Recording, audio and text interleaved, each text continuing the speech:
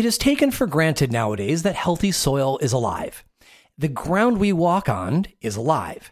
But this was not the case just 40 years ago when Western agriculture thought of soil more like an inert robot. The soil food web methodology describes the community of organisms living all or part of their lives in the soil. It describes a complex living system in the soil and how it interacts with the environment, plants, and animals. It describes the web of life from large animals all the way down to the most basic microbiological level in soil and water. If you really want to grok the soil food web in an instant, do an image search online for soil food web and see any of the incredible illustrations that exist. Or check out the Shaping Fire Instagram today for one of my favorites. The soil food web is at the very core of regenerative agriculture and not only will inform your cultivation efforts to help your plants thrive, but it will inform humanity in how we may heal our planet before we make it uninhabitable for ourselves. If you want to learn about cannabis health, cultivation, and technique efficiently and with good cheer, I encourage you to subscribe to our newsletter. We'll send you new podcast episodes as they come out, delivered right to your inbox, along with a commentary on a couple of the most important news items from the week and videos too. Don't rely on social media to let you know when a new episode is published. Sign up for the updates to make sure you don't miss an episode. Also, we're giving away very cool prizes to folks who are signed up to receive the newsletter. January's giveaway sponsor is Gaslamp Seeds. You've heard me talk about them before by their old name, Hembra Genetics. Well, Hembra Genetics is now Gaslamp Seeds. Gaslamp will award seed packs to 5 lucky winners who are subscribed to the Shaping Fire newsletter. There's nothing else you need to do to win except receive the newsletter. So go to shapingfire.com to sign up for the newsletter and be entered into this month's and all future newsletter prize drawings. I was a little delayed with getting this episode out, so while this is the January giveaway, we will actually do the drawing when I wake up on February 15th to give folks who are hearing about it today a chance to sign up for the newsletter. I'll let the winners know then. You are listening to Shaping Fire, and I'm your host, Shango Los. My guest today is soil biologist, educator, and activist, Dr. Elaine Ingham. Dr. Ingham uncovered the soil food web nearly 4 decades ago and has been pioneering research about soil food web ever since. Widely recognized as the world's foremost soil biologist, she's passionate about empowering people to bring the soils in their communities back to life.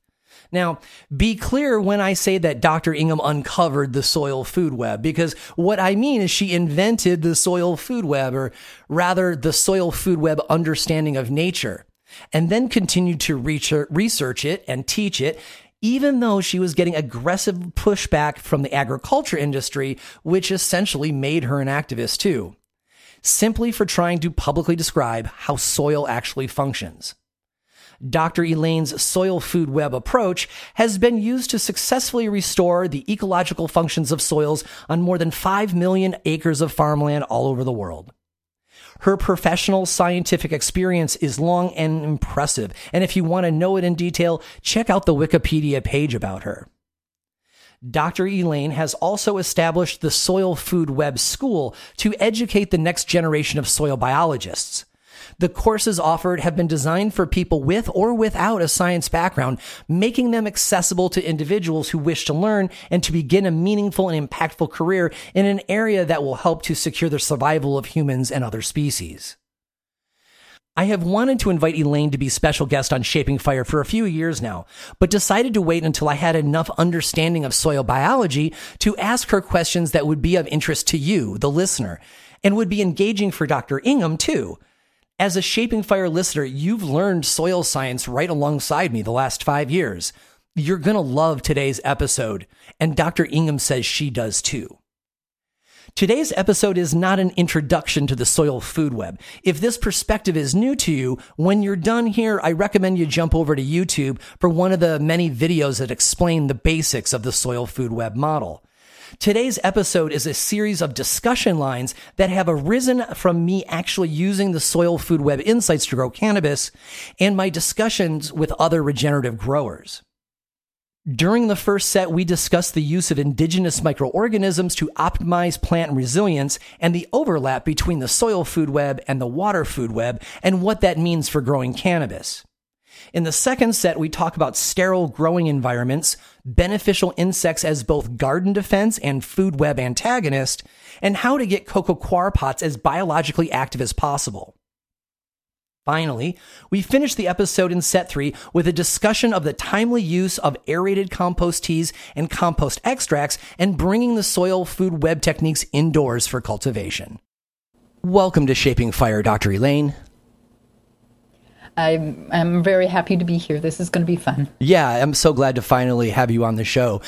So, many of us aspire to strengthen every level of the soil food web in our garden so, we can most effectively play its melody. And this often includes the use of incubated indigenous microorganisms known by most folks as IMOs. But cannabis plants are not indigenous to many of the regions of the world where we cultivate it.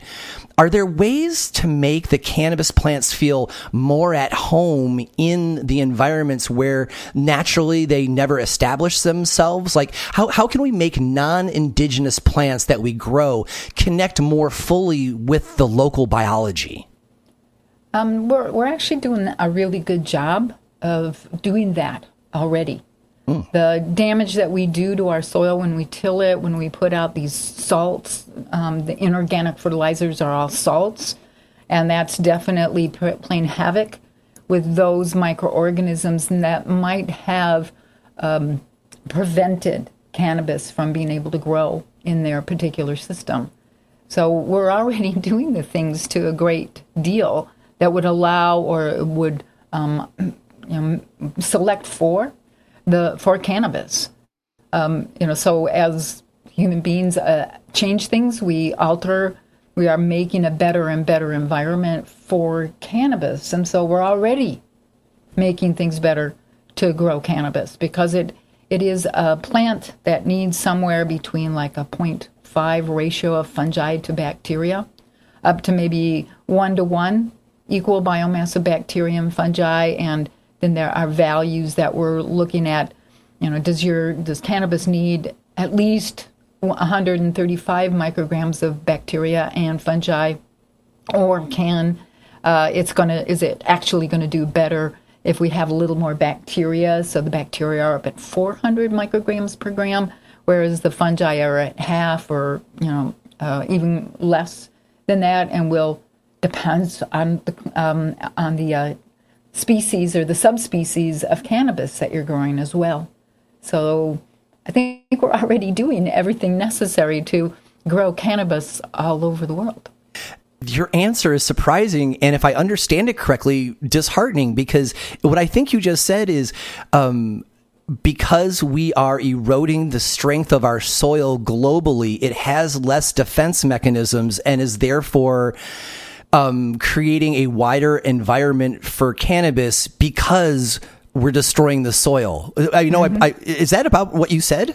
That's really basically what I said. Gosh. Yes. Yeah. All right. Great for cannabis growers, but not so great if you want to be growing grapevines or shrubs or different kinds of, the highly productive grass species, for example. Yeah, or food that has nutrition and all the other things that we need to survive. Gosh, all right. So I'm going to slightly change the question then to tease out something else. So even though we humans, by eroding and degrading the soil, are actually making it more appropriate for cannabis, when we do bring cannabis plants into areas where perhaps the weather is something that they're not used to, or the indigenous microorganisms are not what they're used to, even though there is eroded soil, and so we're getting the pH and the parts per million that might be more appropriate for cannabis growing. Are there other things that we can do to decrease weather and transport shock for plants, because so often cultivators are moving their plants multiple times from a nursery to a grow out greenhouse and then finally into the ground. Mm-hmm.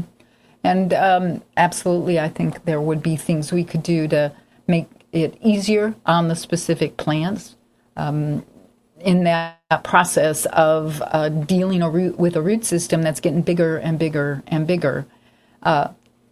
what we really want to do is give it depth, because properly grown out in the real world, cannabis usually will broaden those root systems, will be a certain diameter from around the main stems, but then those roots should grow down.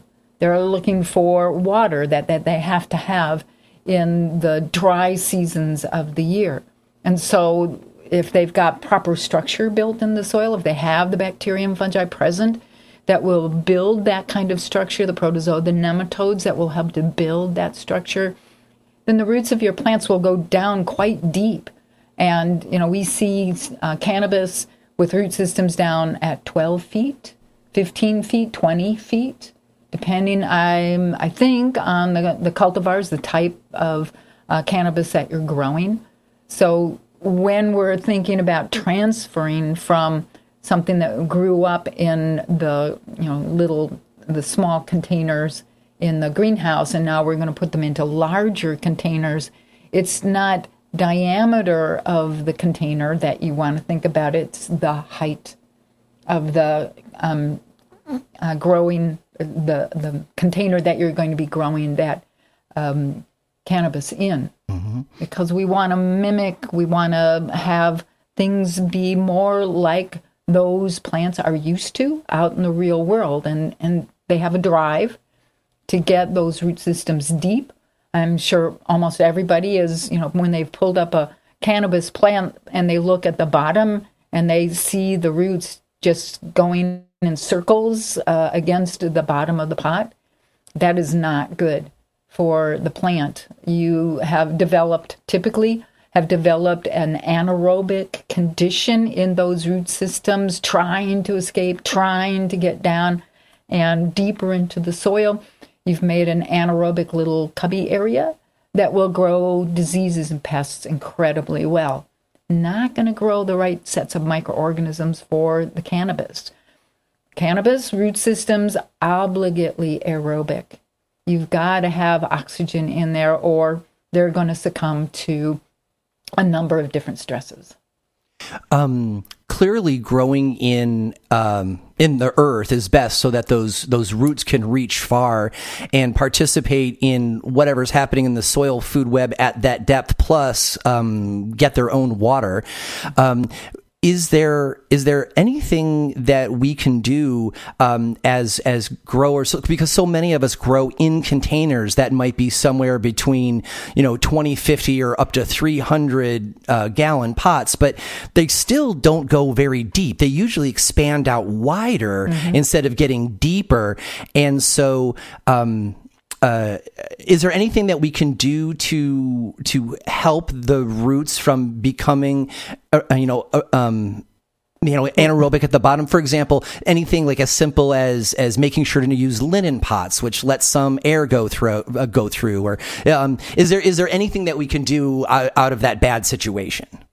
Yeah, if we get the food web into that soil, such that there's a lot of nutrient cycling, there's a lot of protection, there's a lot of building structure, so water is held right at the top of that interface going down, so the plant is getting all the things it needs from a shallower pot. We could maybe reduce that stress.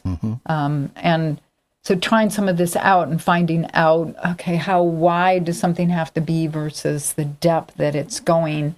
And that's just research that hasn't been done. I know a number of labs have said, oh, yeah, we should do that. But I haven't seen any data back. And it's been a while since I've actually been growing any cannabis. Just too many other things happening. Totally. I like what you said about, we will help the root system out by making sure it's participating as much in the soil food web. And just briefly on the last episode, I spoke with one of your students, Andy Marsh, and she was talking about, biological inoculants, not of particular nutrition, but of residents of the rhizosphere. Do you have, any suggestions for inoculating our soil with actual living beings instead of just nutrition? Well, that's really what we're talking about when we're discussing soil biology. It's the organisms it's the living part of that soil that we're concerned about, because it's the living organisms, those things doing their jobs so you don't have to do them, is really what we're trying to do. We want to understand the function of all these different microorganisms in the soil, and most people have a hard time believing that there's that many species of bacteria and species of fungi. And in both cases, bacteria and fungi were up in the millions, hundreds of millions of individual species, and they're different in different ecosystems. So we want to obtain a community of bacteria and of fungi and of protozoa and nematodes. We want them all to be good guys. And I know some people cringe when I don't use technical scientific terms, but I think it makes more sense to say we want the beneficials that will help your plant grow. And where are you going to go out there and find them? And find them for the biome that you're already living in.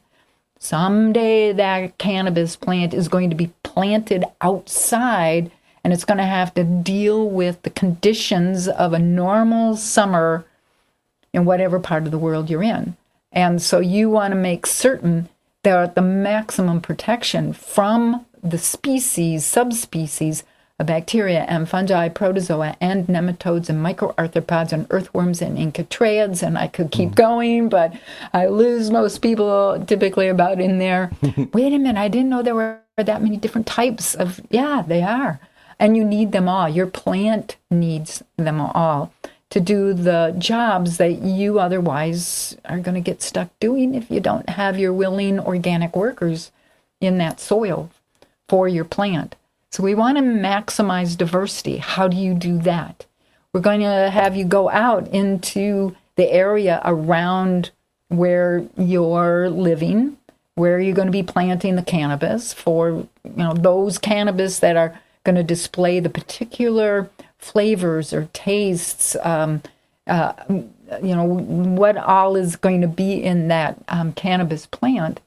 You're going to want to maximize the diversity. So you go out with your collection bag, and it doesn't have to be real large. It could be a little Ziploc sandwich size or, quart size baggie. And you're going to take 2 or 3 pinches of this area right around this fungal, mushroom. This looks like it could be really interesting. So let's put some of that in there because that could be really beneficial. Well, let's go over here and take a couple of teaspoonfuls and go over there. And every time you see variation, different plants, different microorganisms, most people don't understand that a mushroom is individual strands of fungal hyphae. The individual strands you cannot see with your eyes, but that mushroom you definitely will be able to see with your eyes. And so you might want to make certain that you know who the good guy mushrooms are and take samples from around their connection with the soil and leave alone the things, the armillarias, the things that could be pathogens or pests. So a little bit of studying up on what are the good guys and what are the bad guys that you can determine based just on morphology. What do they look like? And so you're going to be out collecting a lot of materials. Now, do you collect those in the springtime or in the summer or in the fall? And the answer to that is yes, because it's diversity, and there'll be different sets of species that are awake and functioning at different times of the year. And you want to get them all inoculated into your compost. And then let those organisms grow up that are beneficials. We keep our compost piles aerobic because that selects for mostly just the beneficial microorganisms. So the disease causers, the problem organisms, they like to be there in the root-bound pot because it's perfect with that low oxygen concentration. If we keep that soil well structured by bacteria and fungi and protozoa and nematodes and everything else, making hallways and passageways and building condominium housing, building large hotels, building large structures in the soil so oxygen can move through very rapidly, so water infiltrates and gets held in that soil. You never allow leaching to occur because you need all those nutrients, either in a couple weeks or maybe in another month or maybe next spring. So we want to make sure we're holding on to all of these things by making sure we have a huge diversity of all the organisms that grow in the springtime, all the organisms that grow in the summer. And they're fairly different, what is actually growing and functioning.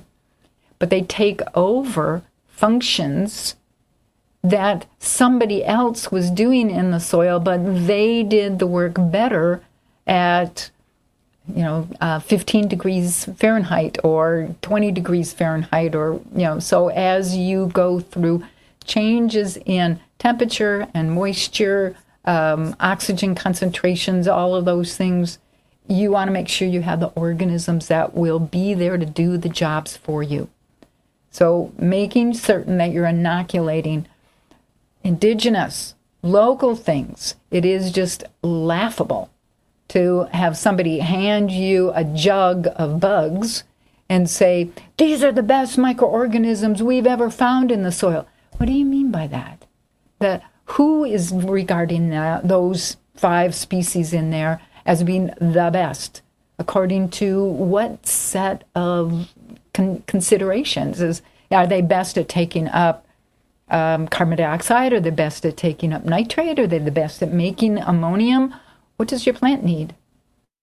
Cannabis needs a balance, pretty much an equal balance of ammonium and nitrate. And so we want an equal amount of biomass of bacteria as of fungi. And when we get talking a little bit later, I'll bring up the subject of succession, because that's going to be a big determinant of what you're going to do with different kinds of cannabis to get the product that you want. I have 2 follow-ups. I'm going to ask them at the same time because I have a feeling that you are likely to weave them together. The first follow-up is we're big fans of having biologically active compost piles here to pull from for all sorts of reasons. But I also know that my brethren in cannabis love to cut corners. And so I can very much imagine cultivators taking the collected inoculant and instead of putting it into their compost pile, instead just putting it right into their containers.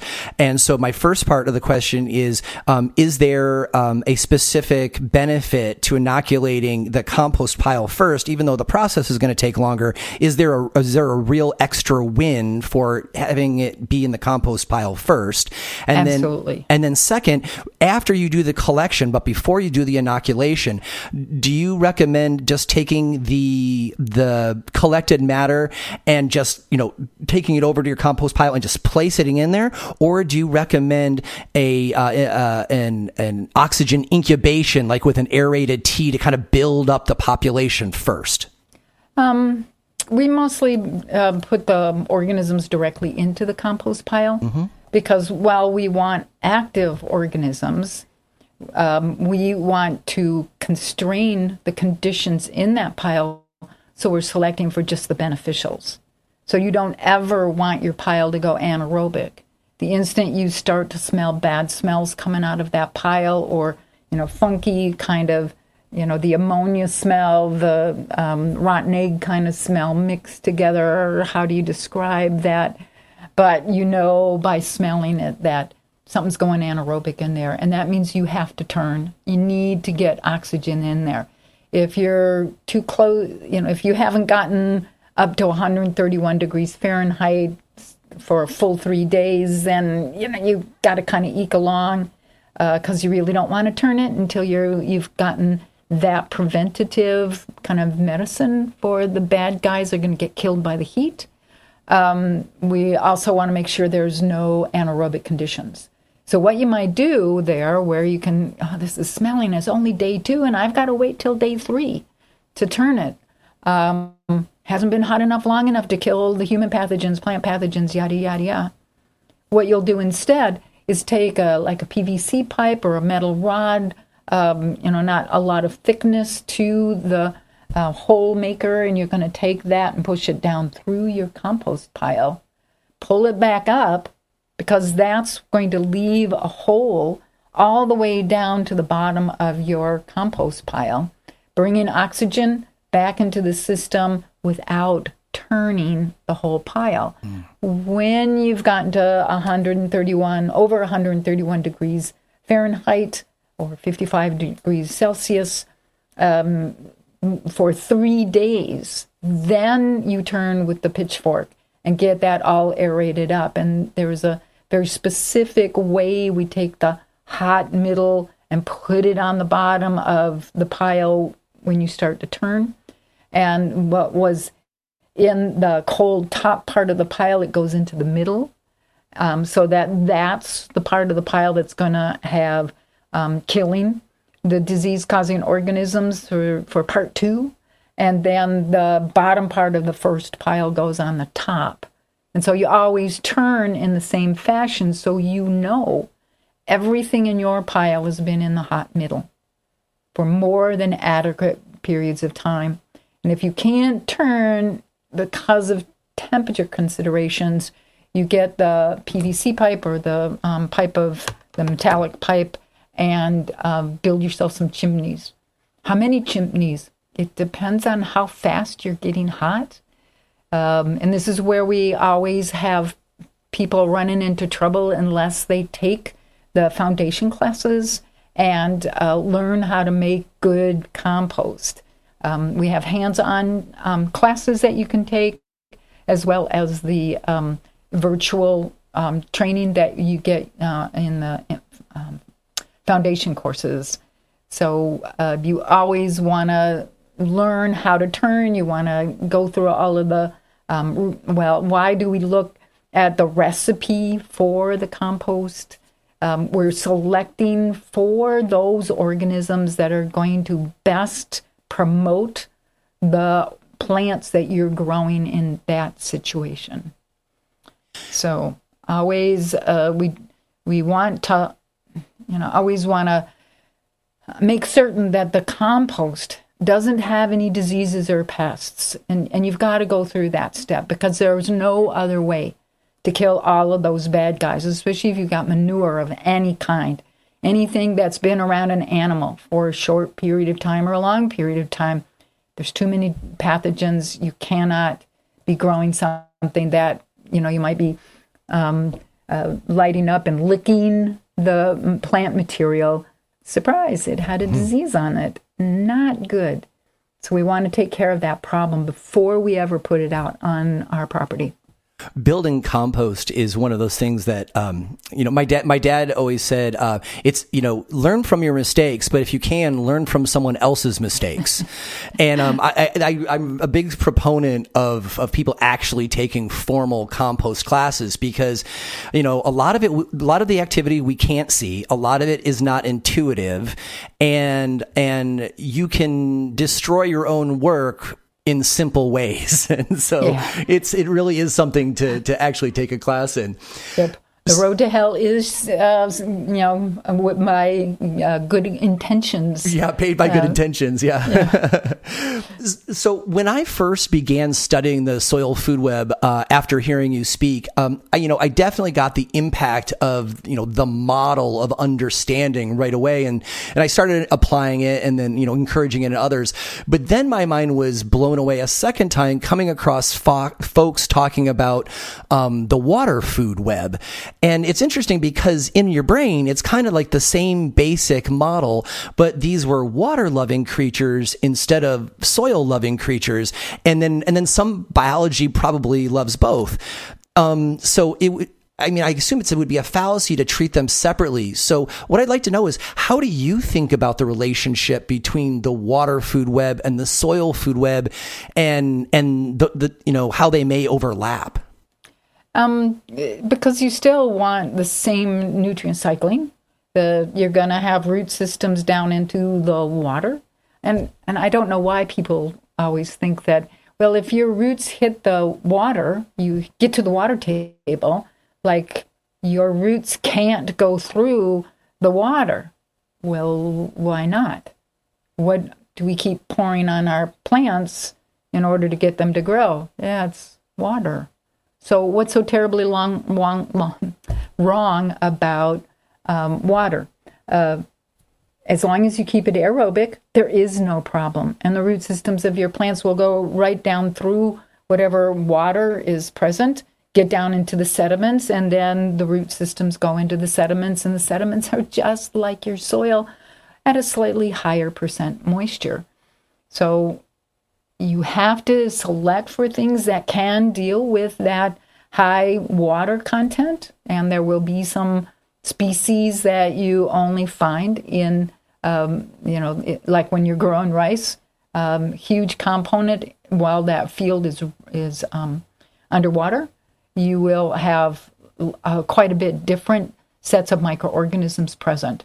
As you dry that surface out, those microorganisms that require more than 50% moisture, more than 75% moisture, they will all go to sleep. They form spores. They will be present next year. So how do we get all the right sets of microorganisms back into the soil in a water system? Well, we're going to make compost where we're going to have it pretty wet and soppy most of the time.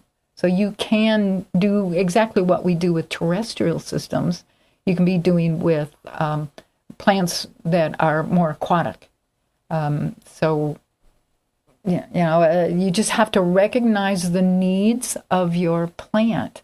What does your plant do best? Does it like it with the moisture fairly low, moisture kind of medium, or fairly, we're going into the pond here? And you're going to have to do some of that testing probably yourself, because it's not something that in the world of understanding landscapes, we haven't really paid enough attention to this water factor. How much water is normal? Well, it's normal to be at this level in the springtime, and then it dries down a bit, and then it's completely dry in just before harvest, which makes things harvesting much easier. So, pay attention. It sounds like it's another argument for being sure to collect, local indigenous microbes too, because if you are collecting from many different locations on your parcel, and you are building them into your compost pile at different times of year, it means that you're collecting them. For example, where I live, it rains for a vast part of the year, but my growing season, we turn to drought, and so if I want my soil to come into the drought season already being healthy, and then be able to make the transition to a drier environment, that seems to suggest that I would want year-round microorganisms collected, so that my soil is, jam-packed full of flexible microorganisms that can play that on-off around the calendar, where these folks go to sleep when these wake up, and then these other ones go to sleep in the other one, and so we have this gentle seasonal back and forth. Mm-hmm. And it's all part of the biodiversity we have to establish right from the very beginning. One of my favorite things, and I'm probably going to paraphrase you poorly, so I apologize for that. But one of the things that I found very inspiring when I first heard you speak was you were talking about the beginning of the soil as like this threshold point between the sky and the earth, and it all comes like right down there to where we stand. And it really kind of shifted my perspective for how big these two halves are, if you will. I'd like to focus on an inch and a half of the soil food web. That inch and a half right above the soil. So many cultivators choose to grow tiny, 1 to 3 inch companion plants with like a single leaf or 2 leaves to create a short, dense canopy over the soil surrounding the cannabis plant. We talk about using Dichondra repens a lot here on Shaping Fire as an example of that. The multitude of roots and the root exudates make for a rich and dynamic rhizosome mesosphere, all those downward pathways of all those little plants, create a place for the water to seep through so that we can avoid becoming hydrophobic.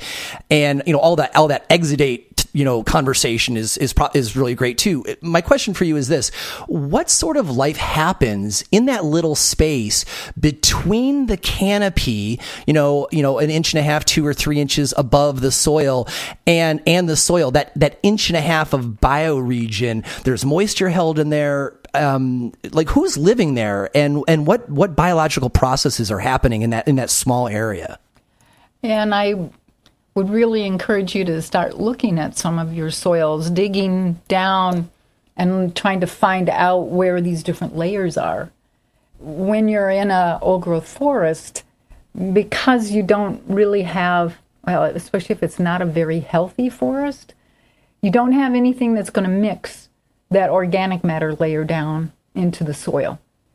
And it's very harmful for most of our plants to not have some kind of mixing movement. And that's, again, where the microorganisms are going to come into play, because they're going to be moving that organic matter as it's decomposing and getting into smaller and smaller bits. You're going to have microorganisms taking that away to build structure with. And so it's not the top 1 to 1.5 depth.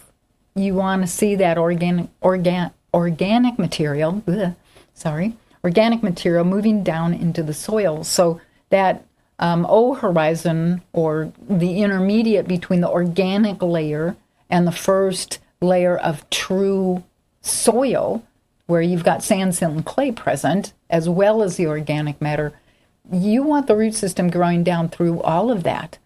You don't stop. If you're a root, you don't stop there either. So the root systems are going to keep on growing. If your roots are stopping at 1.5 inches or centimeters into the soil, you've got compaction, which is deadly when it comes to growing plants that are going to have all of the genetic characteristics that we want: good flavor, strong stem, resistant to diseases and pests. You've got to have normal soil where those root systems are going to keep growing straight down. They don't usually stop. If they're healthy, they don't stop at 1.5 inches. So the roots themselves will be a part of this contingent of moving materials from that organic matter layer down deeper and deeper into the soil. Water moving along, taking the smaller particles down with it, so that you develop a really good A horizon. Mm-hmm. And of course, if you've got a really good A horizon, then as you go deeper and all the small things stay up there at the surface of the soil, the bigger chunks move down deeper into the soil, B horizon. And then as you get deeper and lower than that mixture, it's C horizon, which most soils people look at as being sterile, which it absolutely is not sterile. How far down do the organisms in your soil go? How far down do we see these bacteria, fungi, protozoa, nematodes, microarthropods, earthworms, incatraids, everything else? So 12 miles. Oh. That's how deep the soil really is. Now, your roots aren't going to be getting down there, but all these really important factors are going on in all of that 12 miles of soil that you've got below the interface with plants. So if plant roots, if you're looking at a Douglas fir, how far down into the soil can the roots go? As tall as a tree is above the surface of the soil, so below. So if your Douglas fir is 200 feet tall, the root system of the plant is going to be about 200 feet down. So it's a great interface between the atmosphere and what it's doing and what's going on in the soil and the soil below that. So lots of things I could go off on go off on, but yeah, I think that's probably complex enough. If our focus for this aspect is to make sure that the organic material that is decomposing on the top of the soil is finding its way down into the soil to be moved around by the superhighways. Is this a good case for why we would have a companion plant on top? Many people use the term cover crop, even though that's not exactly accurate for us. But this, if we grow these small plants as companion plants and they create a 1 or a 2 leaf canopy, 2 inches above the soil, it creates this zone where I imagine that there is going to be a lot of biological life because it's there's moisture there and it's protected some from direct sun. And what I imagine is that there are lots of organisms that are processing, the healthy compost that I've put on top, or anything I've collected around the area, anything that we put on top, the way it gets into the soil would be improved if I have this canopy that creates this 2-inch area above the soil but below the canopy where there can be active biology. When you hear that, does that sound like nature, or is that just something that I think sounds great? You've got it almost right. And probably what you're not considering here again is the compaction. You need to have those understory plants, or grow out, and they may only be an inch tall, 2 inches tall. Depends on what your crop plant is, how tall your cover plants are going to be. The ground cover is another. That's the word I was looking for a minute ago. The ground cover. And you don't want just one species. You don't want just 2, because who's going to survive next spring? We can't tell you what the weather's going to be, what it's going to be like. So we want to maximize diversity right there. Keep some of the things that cause maximum diversity to stay in your system from now until forever, as far as you're concerned. We want to prevent water drops falling from the sky to directly impact on the surface of your soil, because you're compacting all of those airways and passageways when that drop hits the surface of the soil. Wow. It's the major compacting problem that we have in agricultural systems. Yeah, it's bad enough driving over your soil with a big machinery, but big machinery can be constrained to just 2 wheel rows. Rainfall, how are you going to get it to fall in just one place? And imagine the damage that would be done if it fell in just one place. I never considered rain as a compaction action, but it totally makes sense. And now I understand better what you said earlier about the depth of the roots, where these short plants might be nice because they grow into like this blanket that protects it from compaction from the rain. But now I understand better that you're also saying make sure you have a variety of plants that are going to have deeper roots, like radishes or something, so that you've got a variety of root depths and a variety of exudate conversation that's taking place. Exactly. And really, when you start looking at how is it that having plants growing on that surface, short, low-growing plants, they're continuing to have nutrient cycling going on all of the time. So if your plant ever suffers some harm, the nutrient cycling is still going to be there. They're still going to be hooked up to the below-ground system of mycorrhizal fungi, because everything in this orchard, everything in your cannabis plot should be connected below ground. Maybe not some of the kales and the cole and those early successional plots, the weeds, those plants won't have the mycorrhizal connection. But as soon as you get past that, where we're looking at fungal to bacterial biomass ratio of upwards around 0.5 or greater, they're all mycorrhizal. And so everything's tied together. We want the surface protected by the leaf material, because when that drop of water impacts on a leaf, it pushes that leaf down, and the water gently rolls off that leaf surface and ends up in your soil.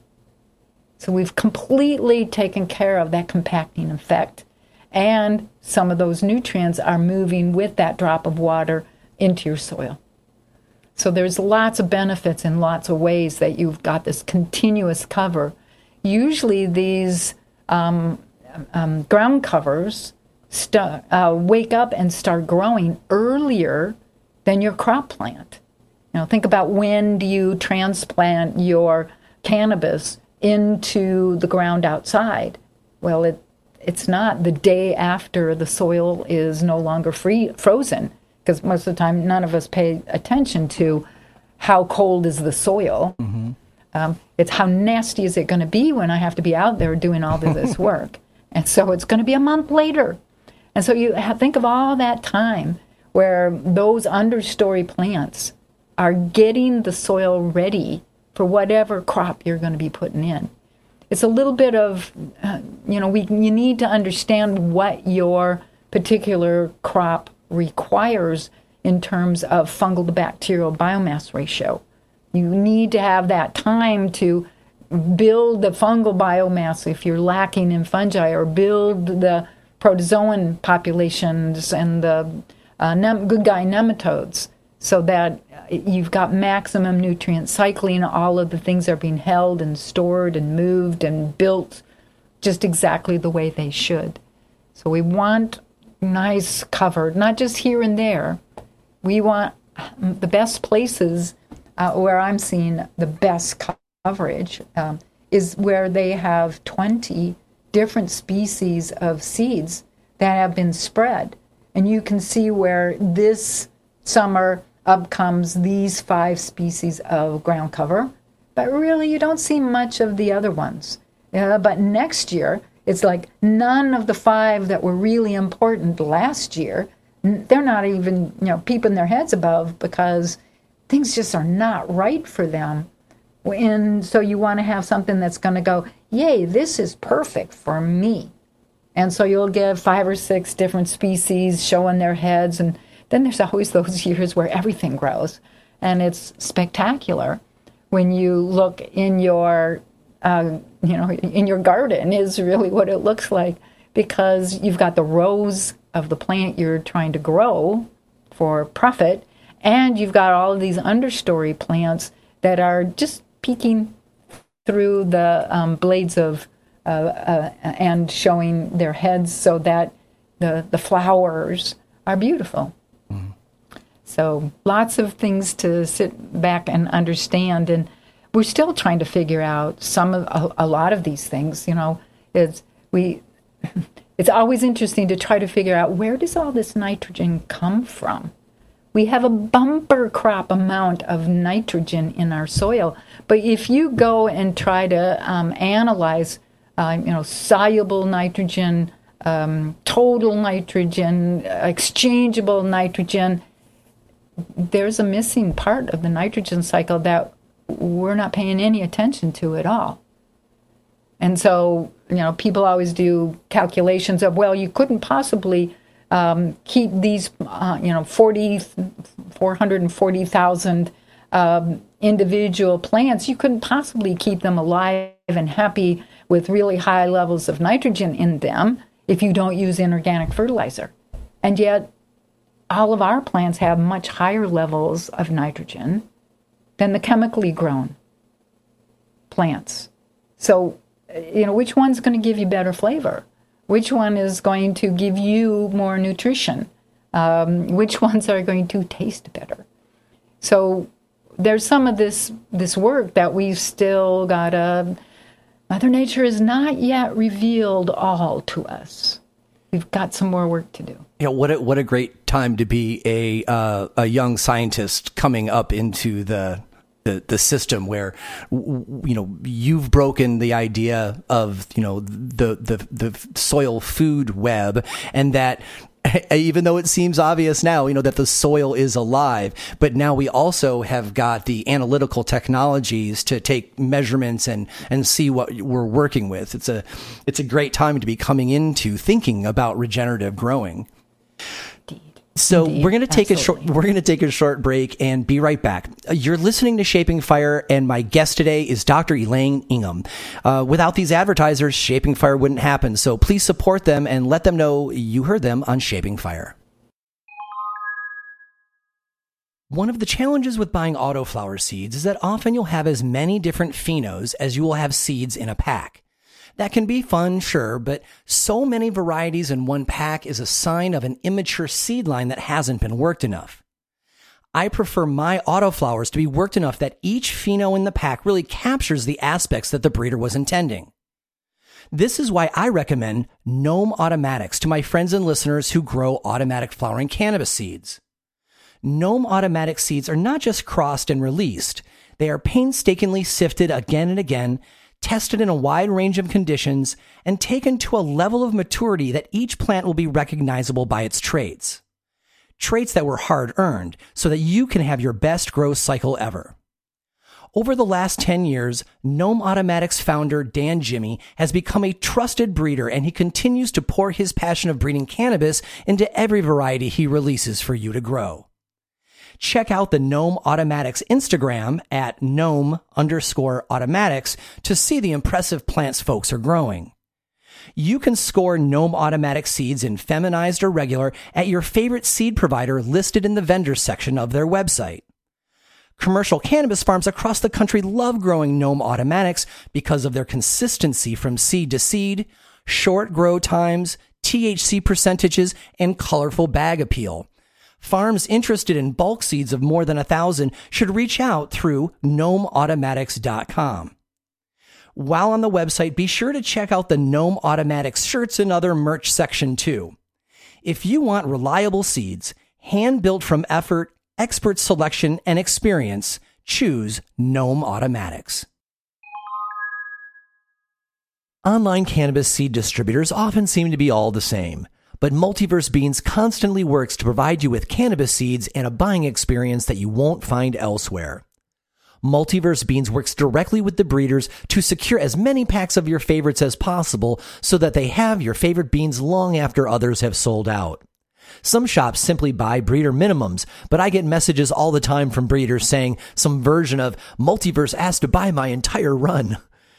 At multiversebeans.com, you can find rare cannabis seeds from Night Owl Seeds, including the Dark Owl sublabel, Mephisto Genetics, Square One Genetics, Robin Hood Seeds, and Ethos, and so many others. Multiverse also initiates projects with breeders to secure exclusive packs that you simply won't find elsewhere. Multiverse founder Paul Lal sees himself not only as a curator of the best cannabis seeds available, but also as a collaborator with breeders, trying to bring novel crosses to the market that his customers are asking for. Multiverse Beans also creates exclusive stickers for their popular seed varieties that are available free only when you order those seeds from Multiverse. Check out their stickers like the badass recent slap for Mothman by Gnome Automatics on Instagram at Multiverse Beans. And finally, the freebies. As you'd expect, Paul sends quality freebies with every order. And when you spend at least $150, Multiverse allows you to choose your freebies from their special selections. You can get a 10% discount off regularly priced items when you use the discount code SHAPINGFIRE, all one word, at checkout. Sign up for their mailing list to be eligible for their monthly seed giveaway worth $250. So go to multiversebeans.com now for a buying experience you won't get anywhere else.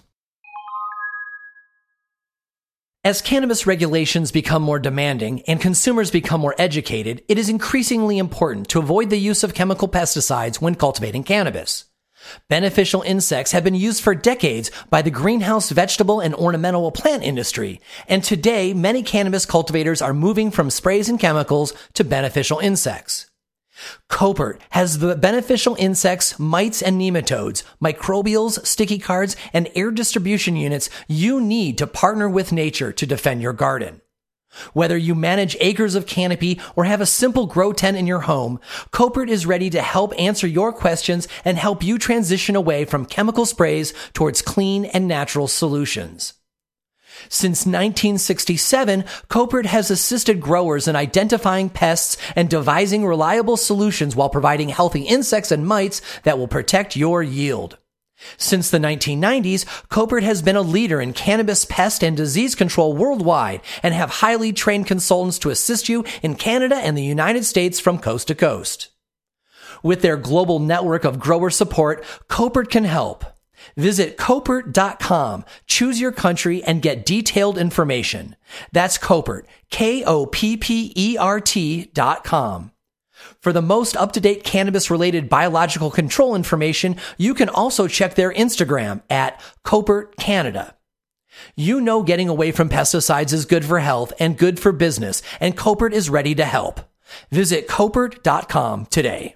Welcome back. You are listening to Shaping Fire. I'm your host, Shango Los, and my guest today is Dr. Elaine Ingham. So before the break, we were talking a lot about the importance of encouraging and supporting the soil food web and making sure all of the different plants in your garden are talking with each other, because indeed we are looking to support a web of communication and transference of nutrition and things like that. So, Dr. Elaine, many cultivators aspire to the soil food web ideals, but they still get hung up on keeping sterile growing environments, like even outside. Instead of focusing on biology and balance, they intend instead for like ideals like zero pest present, like there's not a single pest in my garden. How do you teach the mindset of the soil food web so that your students understand this softer idea of biological inclusion in balance instead of the absolutist ideals of zero tolerance for anybody who isn't on my team? Yeah, it's because it's what we were all taught when we were in grade school, middle school, and so on. Certainly in any microbiology class, what's the most dangerous thing you're going to encounter today? The door handle on the room, because everybody touches it going in and out. And not really. It's not like that's a special place for disease-causing organisms to grow. You're just inoculating a lot of really interesting things on that door handle, but you're also inoculating all of the beneficials. So there's a balance there that you've got to think. If you've got people with good, decent, they've picked up their apple every day, or they've picked up some really good soil, smelled it, they're working in their compost pile, you don't have to worry about the doorknob anymore. Every morning, go out there and wipe all of your doorknobs with a really good handful of compost that you know has got all of the really beneficial organisms in it. One of the mechanisms for why this is important is that if you've got a sterile system, there's nothing to stop the disease-causing organisms if, perchance, they get inoculated. And so runs through your greenhouse, all of the containers, all of the benches, below the benches, all the little spiders and all the cute little buzzy little flies that drive us all crazy. Where did all of these aphids come from? Where did these white flies come from? Well, it's probably came because you're being too sterile about things. You're not letting there be those things that would wipe out those diseases and pests before they ever got to a high enough concentration that it would start bothering us as human beings. So whenever we're looking to get rid of a disease-causing organism, especially in a greenhouse, is go in and look and see where might the spores be hanging out. And they're going to have a specific part of the greenhouse, or if you're outside, a specific part of the soil, typically low oxygen, lots of dead bodies of things and things for them to, chow down on. So those eggs or spores, when they hatch, have all the food they need right around them. so they can very quickly move into the next stage of their life where those larval stages are moving off someplace else, and they need the unclean ecosystems in order to thrive and have each one of those larvae make it through to adulthood. And then, the mom and dad, they're flying around. They're every place they touch is going to be a mass of these disease-causing organisms going out on the surfaces of the above-ground parts of your plants. On the crown of your plants, quite often, I'm sure some of you have noticed that some of the larvae hang out right there at the crown of the plant. That's their favorite place, and they're slowly munching through and killing parts of the root system, which now are going to, of course, be anaerobic and chock full of diseases. So sterility is not a good idea when we're trying to prevent, exactly why we were spraying horrible toxic chemicals all through the greenhouse. So we want to have all of these beneficial organisms in there so that when that disease-causing organism is accidentally brought into your greenhouse and somebody leaves the handprint, we want to have those beneficial organisms that look at those disease-causing organisms and go, "Wee-haw, somebody brought lunch." And they chow down and take them all out. There's a direct conflict in many cases with those kinds of organisms, and the beneficials regard the disease causers as just a source of food. You want those kinds of beneficial organisms in your system. So sterile, not a good idea, because you can't keep human beings sterile. And they're probably the biggest problem in spreading diseases throughout a greenhouse and in places that you'd never think about.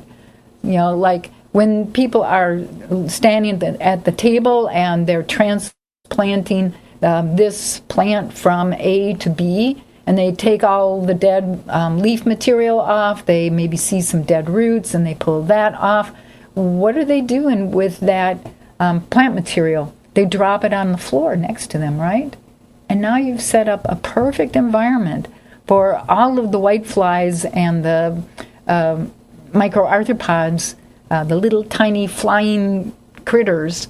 Perfect place for them to lay their eggs and for the larvae to hatch out and go through that whole stage right there in the gravel under your feet. And people don't think about they've got to clean that too. So what's the best way of cleaning that floor material? Apply some compost tea. Apply some compost extract that's got the organisms that are going to take care of all of those disease causers. Yeah, you have to keep it aerobic enough, so don't overwater. But it's certainly when you look at what triggers the plant's immune system, its resistance to diseases and pests, it's those microorganisms that will trigger, they'll send out to the plant the information that there's something bad happening here. The hordes of, I don't know, what should we call them, purple devils are coming at us. They need help from the plant, and the plant needs to contribute something to the upkeep of those bacteria, fungi, protozoa, and nematodes that will attack and consume the diseases and the pests. I can almost hear the greenhouse managers listening to this being aghast, because their normal mindset is probably to spray or clean their floors with either some kind of chemical sterilizer or a 10-to-1 bleach, depending on the variety of floor they have. And now instead, we're talking about no, spray them with compost tea because we want the entire environment to be tied together biologically, so that it's prepared for any invaders. And it makes total sense when you say it, but it's also heresy from the way things have been done in the past. Yeah, because we didn't You're understand. no stranger to heresy, though, Elaine. What have I done all my life? Because I'm mostly interested in the truth, and I want to understand why things work.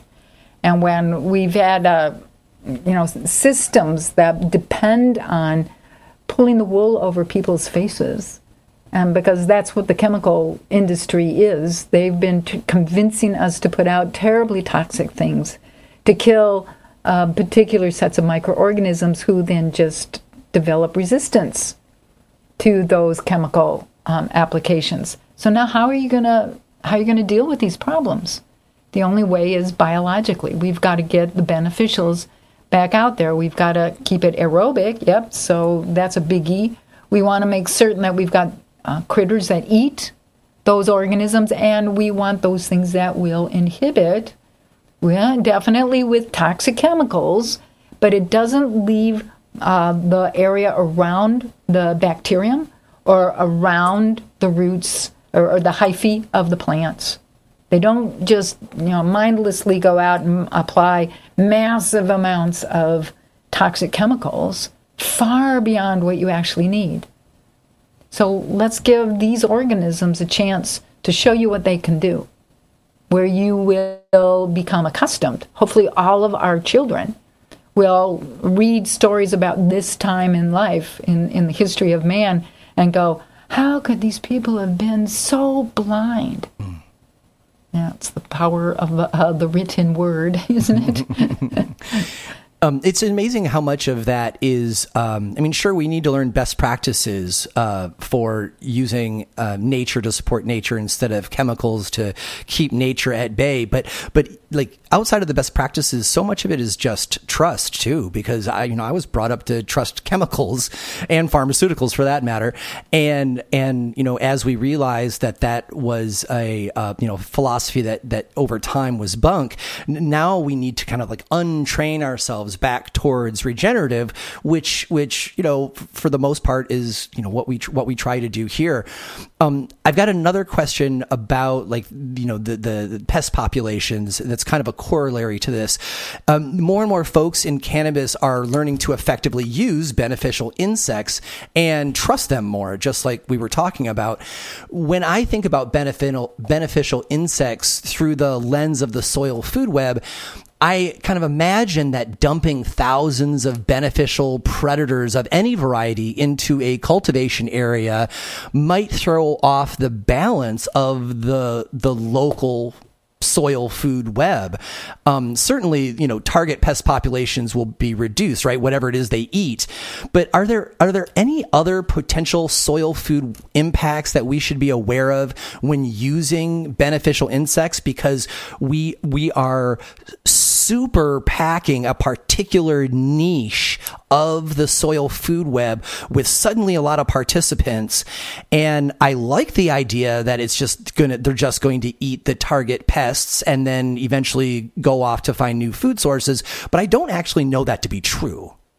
And it's essentially true, but it's like when you put a huge amount of a predator into the system, it's going to go looking for prey, and it will drop the species. And what if those things that just got eaten by the beneficial insects, what if they were what prevents some other disease from attacking the root system of your plant? And so you homed right in on exactly what the problem is. It's a density problem. You've got to spread those beneficial insects out throughout your whole bed. You can't be applying them, everything goes into the soil down here, and we assume they're going to spread all the way down the end of your bed or your agricultural field.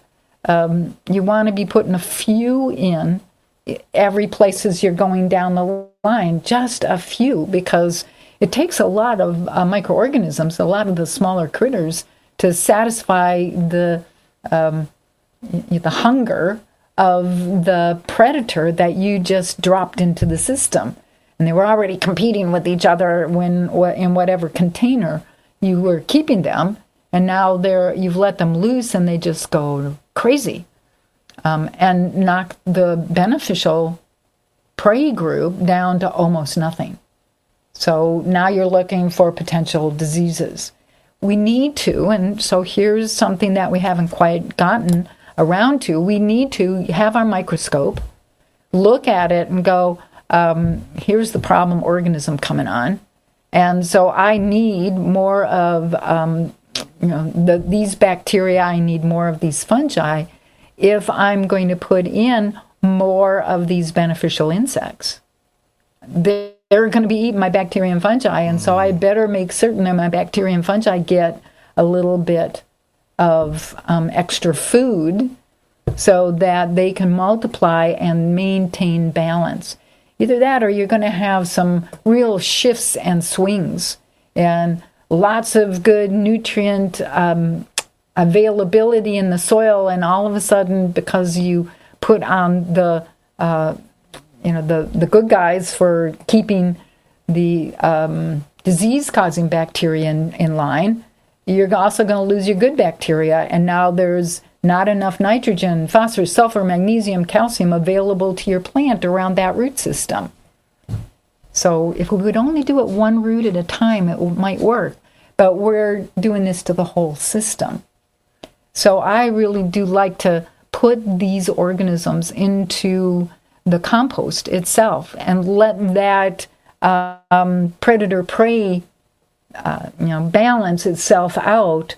And so when I put the compost out there, it's already with adequate amounts of bacteria or fungi or protozoa or nematodes or whatever, as compared to the predatory organism that you put in there to shut down the disease-causing or the pest microarthropods out there. This idea of having over-dense beneficial insects is the first time that I've ever wrapped my head around the idea of actually listening to application rates, because I really had never thought about, using so many that they would go and start to be opportunists on other necessary food sources that are not the target pest. And, it's true, when I reach out to my, my covert rep, and, I don't have a big garden, but I figure out what I need with them. And then I get my, my bugs, and I'm like, okay, the application rate says this much. And then I apply it to my, pretty small garden, and then I look and there's all this left in the bottle, and I'll cop to this. I'm like, I've got extra. They'll be more safe if I add the rest. And like I've done that every year, and now I'm realizing that it's actually working against me. And really, what I should do is hand those beneficial insects off to a friend for their garden. Yeah, somebody else who can really use them and will see that benefit. Because you've used them before, you probably have a certain amount of the beneficials present, because they leave eggs, they leave dormant stages, and they'll be up and moving, doing their thing. You probably don't have to add as much in the second year. So, give it to friends, give it to people, and say, tell me how it works out for you. And then pretty soon you have another client. I want to hit on the pathogen topic. Again, you were talking about, when people drop necrotic leaves on the floor of the, anywhere, greenhouse or outside in their garden or whatever. It's incredibly common for cannabis cultivators to defoliate their plants to open up airflow towards the inside, or to remove yellowing leaves and place them on the surface of the pot. And the kind of bro science idea is to return the nutrients in the leaf back to the plant. It'll be good for the plant because I'm just returning nutrition. But on Shaping Fire episode 88, plant pathologist Cora McGee suggested that all those leaves should be removed from the cultivation area totally to prevent the spread of pathogens. What are your thoughts on this very common practice of cultivators to put even the healthy leaves that they take off onto the top of the pot instead of, removing them from the grow area to the compost or something? Yep. Well, if you have no biology in your dirt, then you have to do what she said, because there's those leaves, brown, diseased, happy, good leaf material, the diseases are going to take those over and serve to increase the disease. If you have no decent biology in that soil, if you're trying to grow plants in dirt, it's not going to work very well. But if you are using a biological approach and you've got these really good organisms in your soil, then the way to tell if it's working, that you drop those infected leaves on the surface of your soil, you should see by the next day that things are happening. These leaves are getting eaten. They're being decomposed. They're being turned into soil as you watch. So how long is it going to take for a small cannabis leaf to decompose? A couple days. How about a bigger one? What if we've got a real big, well, it would help if you shredded that up a little bit and put it on the surface of the soil, because in a couple days, those materials would be gone as well. You might still see the skeleton of the major veins for a couple more days than you see the green plant material. But it should all decompose. If it doesn't decompose, then Mother Nature is trying to tell you that you don't have all of the biology that you need in here. Please go get your microscope. Go take a look at what the biology is in this area. Why aren't they here? Because they should be. If you used good compost teas, you should have all of those organisms in the soil, and that decomposition should be overnight. So if it takes too long a time, you probably want to try to figure out who killed your microorganisms in this part of the pile or in this part of your growing system or greenhouse. And quite often we discover the places where your neighbor sprayed something, and that spray blew into your operation. And so right here, we're not seeing any decomposition because we got glyphosate in here, and that killed your organisms. Well, it's not going to take that much trouble for you to go get a little bit of your compost and sprinkle it over that area and make sure that the decomposition comes along right away, and then you're good to go. So we have very simple solutions to some of these quite complex problems that other people have. Mm-hmm. It's interesting to tease out the differences in perspectives of scientists, because I can see very clearly now that, Cora offered that opinion because she works in a fusarium laboratory greenhouse using sterile soil because they're studying fusarium. And so for her, she doesn't have the strength in her growing system of a very active living soil, because that would get in the way of their measuring things, right? And ensuring it. So it's always interesting to be able to tease that out, because so many people in cannabis, they'll argue, well, this specialist thinks this and this specialist thinks that, and one of them has to be wrong. And I'm always like, you really you've only learned that kind of like at a t-shirt quote level, like you really need to understand what's behind what they're thinking before you get all evangelist about it, or especially angry about it. Yeah. And ready to chew somebody up one side and down the other, which is not a fun thing to do. If they just took a step back, viewed the system and realized what's actually going on, we aren't going against the principles of chemical agriculture. We're just paying attention to what Mother Nature has already put in place. And Mother Nature has been working in these systems, been working on this planet ever since rooted plants arrived on the planet, which was 1 billion years ago. Mother Nature has had 1 billion years to figure out these interactions to keep all of these wonderful plants alive and functioning. If she didn't work, then we would be in serious trouble. We wouldn't have these plants.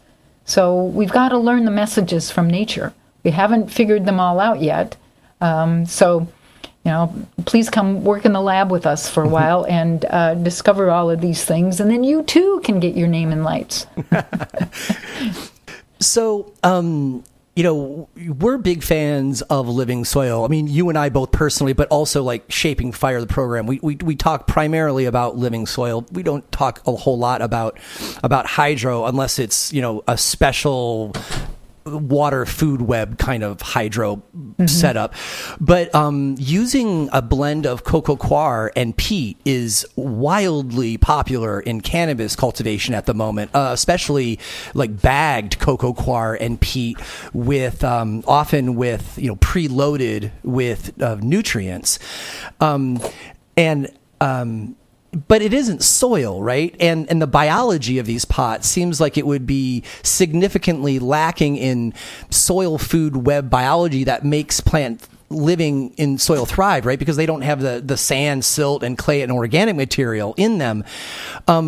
What are your thoughts? Like, how do you teach this idea of the threshold between using soil, which has got, sand, silt, clay, organic material, versus using coir and peat with nutrients, because they both grow plants and people are very satisfied with their cocoa plants.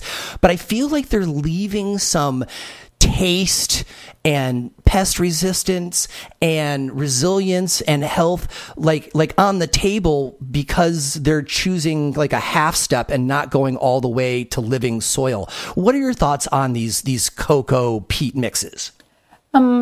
Cocoa and peat probably need to be sterile. This is one of those situations where it probably, because you've got the material in a plastic bag sealed, and if there's any active organisms in there, they're going to start growing on all that great organic material in there, and your bag is going to puff up and explode. So they have to have used some kind of toxic material in order to kill off the organisms in that peat and coconut coir. Could it just be like heat or pressure, or does it? Could be. It depends on exactly what they're set up to do. So, but one way or another, they're denaturing it. Right. Yeah. They're exiting that from the system. They're making certain that nothing's growing in there. So now when you add your organisms, say in a good compost, you're going to see some initial lag before the organisms really get going. And often, if the concentration of that toxic material was really high, you won't see any microbial growth, and therefore you're not getting what you put the peat and coconut coir in there to do, which is provide a food resource for the microorganisms that you want to help your plant. When we get into an understanding of what's the difference between soil and dirt is just the mineral materials. So the sand, the silt, the clays are produced by weathering, and that used to be the biggest thing that could start breaking down the boulders and the parent material and the rocks and etc. into sand, silt, and clay. But as soon as microorganisms came along, it's the microorganisms that do that decomposition of the rocks, pebbles, everything else. And that's what's producing sand, silt, and clay. So very specialized niche. You don't need many of them because they're not really going to be helping your plants along, but Mother Nature needs to have them out there so we can go ahead and get those nutrients. But so I've defined dirt, just the mineral component. When you're talking about soil, you have to add, and this is according to the work of Hans Jenny, one of the fathers of soil science. He defined soil very clearly as being the mineral component, the sand, the silt, the clay. But you also have to have organic matter in order to feed your microorganisms. And then you have to have the beneficial microorganisms, the bacteria, fungi, protozoa, nematodes at the very least, and then more microarthropods, macroarthropods, spiders, and all those things also play into a really good, well-rounded soil. So that's the difference between those two things. The mix that you talked about is just food, organic matter. That's all that's going in, especially since they had to, destroy the biology on that organic material in order for it to sit happily on the shelf in the greenhouse, in the store, wherever they're storing it. So we want to make certain that we get that planting material out and mix it with our compost, making sure that the compost isn't killed by the toxic chemicals that were used to kill everything in that organic matter. Okay. So I'm gonna take it one more step and put a little sharper edge on it. And the reason I'm doing this is because so many people, newer growers ask me about cocoa peat mixes, and I don't want to repeat inaccurate or incomplete information. So I want to take it one more step. Let's say that that the person is using a cocoa peat mix that has been denatured or sterilized with heat or pressure, and so we're not talking about residual toxins. And then the folks bring it home and they fill their containers with the cocoa peat blend, and then because they want to capture some active biological activity, they'll pour compost teas in there, and many people have the idea is like, okay, now my preferred substrate that I like to use now has microbe life in it because I just poured my tea in there. And I've always resisted this idea after Jeff Lowenfels kind of said it real easy. He said, it's not living soil if worms aren't living in there.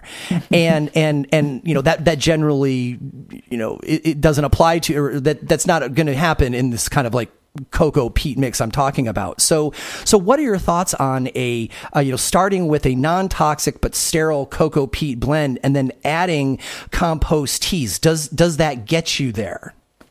It certainly should, especially if that compost that you use to make the extract and then the tea, if it has the spores as well as any of the dormant stages washed off that leaf material, that compost material, and into the water that you're now going to inoculate on the peat moss and core.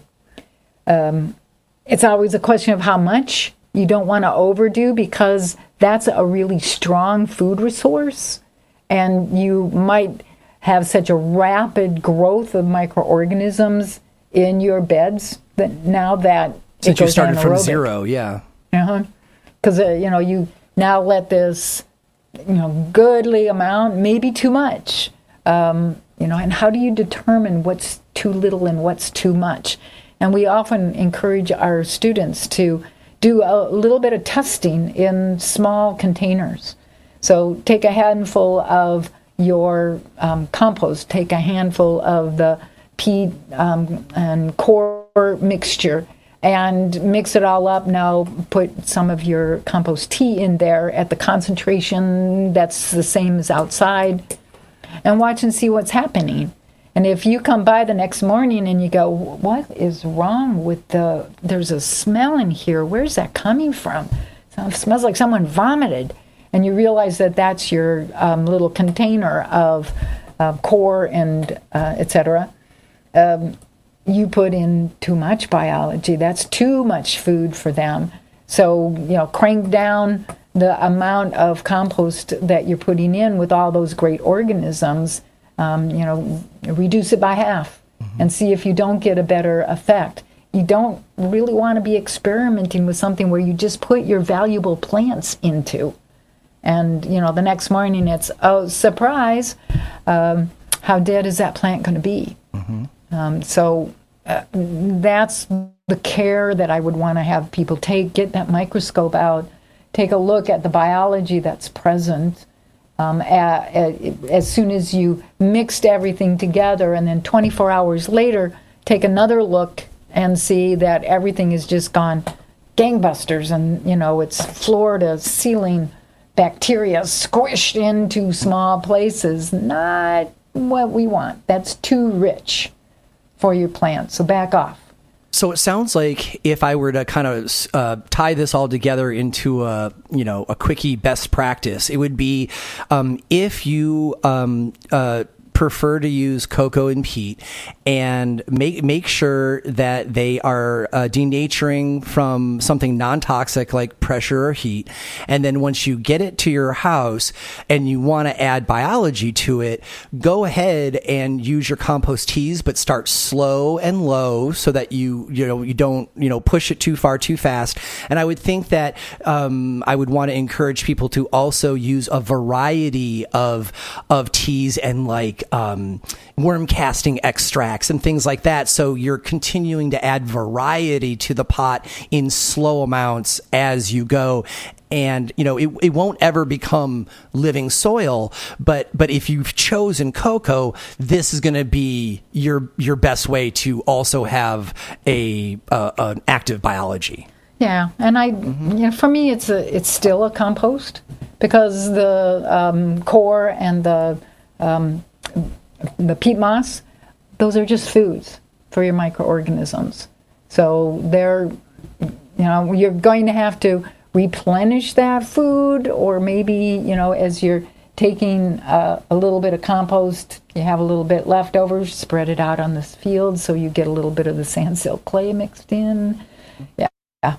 That's interesting. I never really considered coir a food, and as it degrades, I can see how it would be. I've always kind of thought of it as like akin to styrofoam. Yeah. Nope. It's definitely a carbon source. Mm-hmm. Yep. And your fungi need that. Bacteria don't like it much, because bacteria have a carbon to nitrogen ratio typically down around 10 carbons for every 1 nitrogen, which means all bacteria are desperately in search of nitrogen. And they get all the carbon they could possibly ever use, and they blow it off as CO2. So they are not the organisms we want in our soils if we're trying to sequester carbon. You want to get the fungi growing, because fungi have a C to N ratio of up around 100 to 1. And so the fungi will take all that extra carbon and put it inside its empty fungal tubes, the empty hyphae. And that prevents microarthropods from being able to eat the fungus. So it's a really good way to put things away in a very safe place for a very long period of time. So if you're ever thinking of carbon sequestration, keep that in mind. Right on.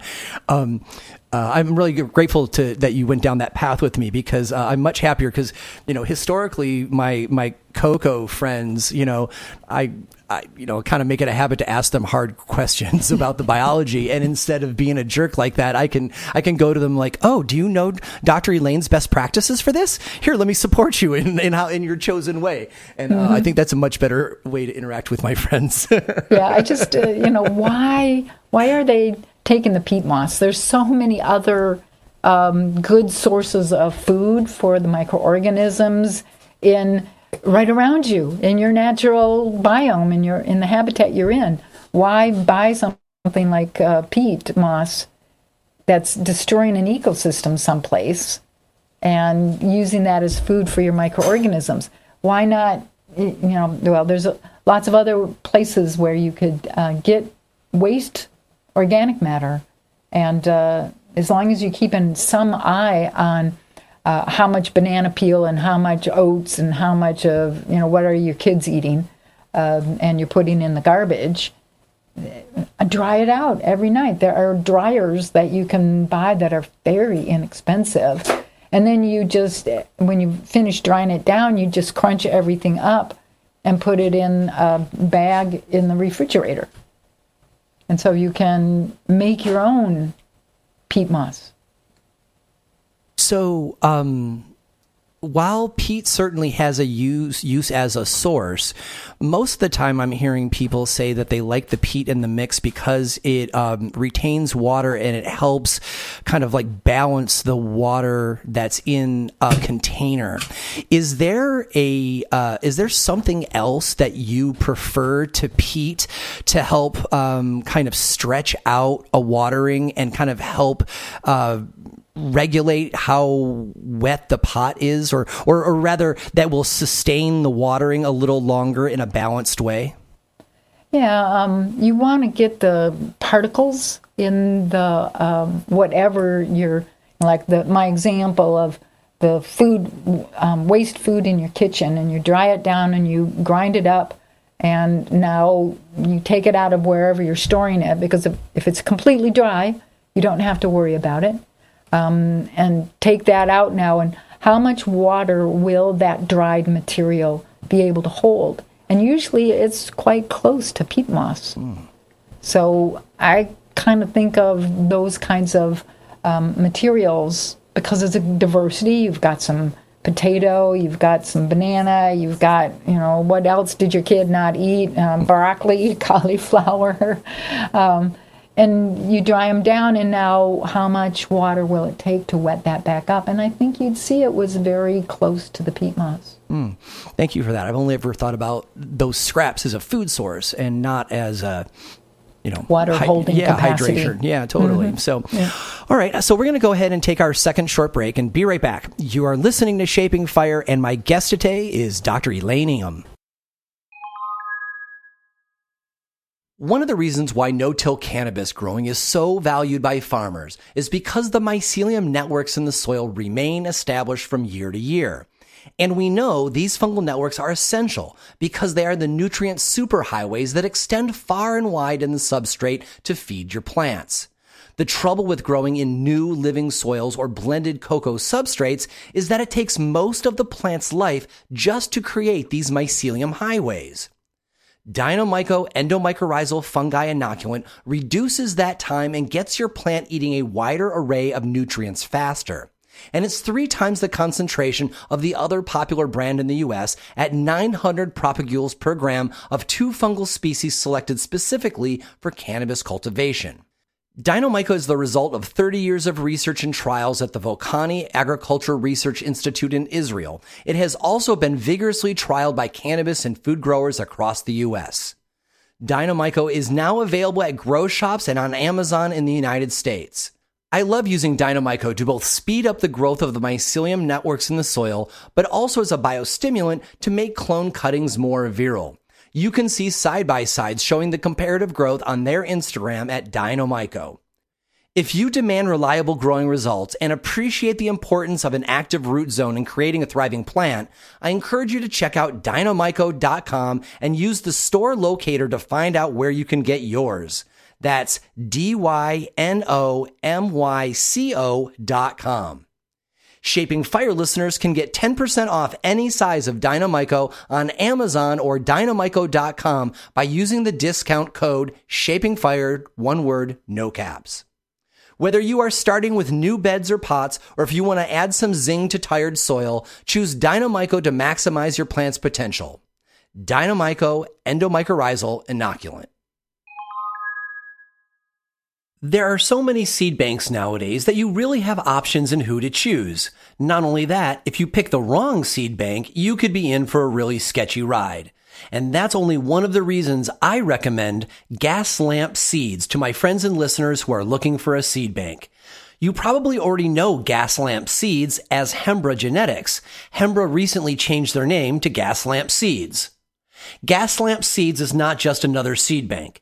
Gaslamp is a female-operated boutique cannabis genetics provider that only sells thoughtfully curated seeds from the top names in cannabis breeding.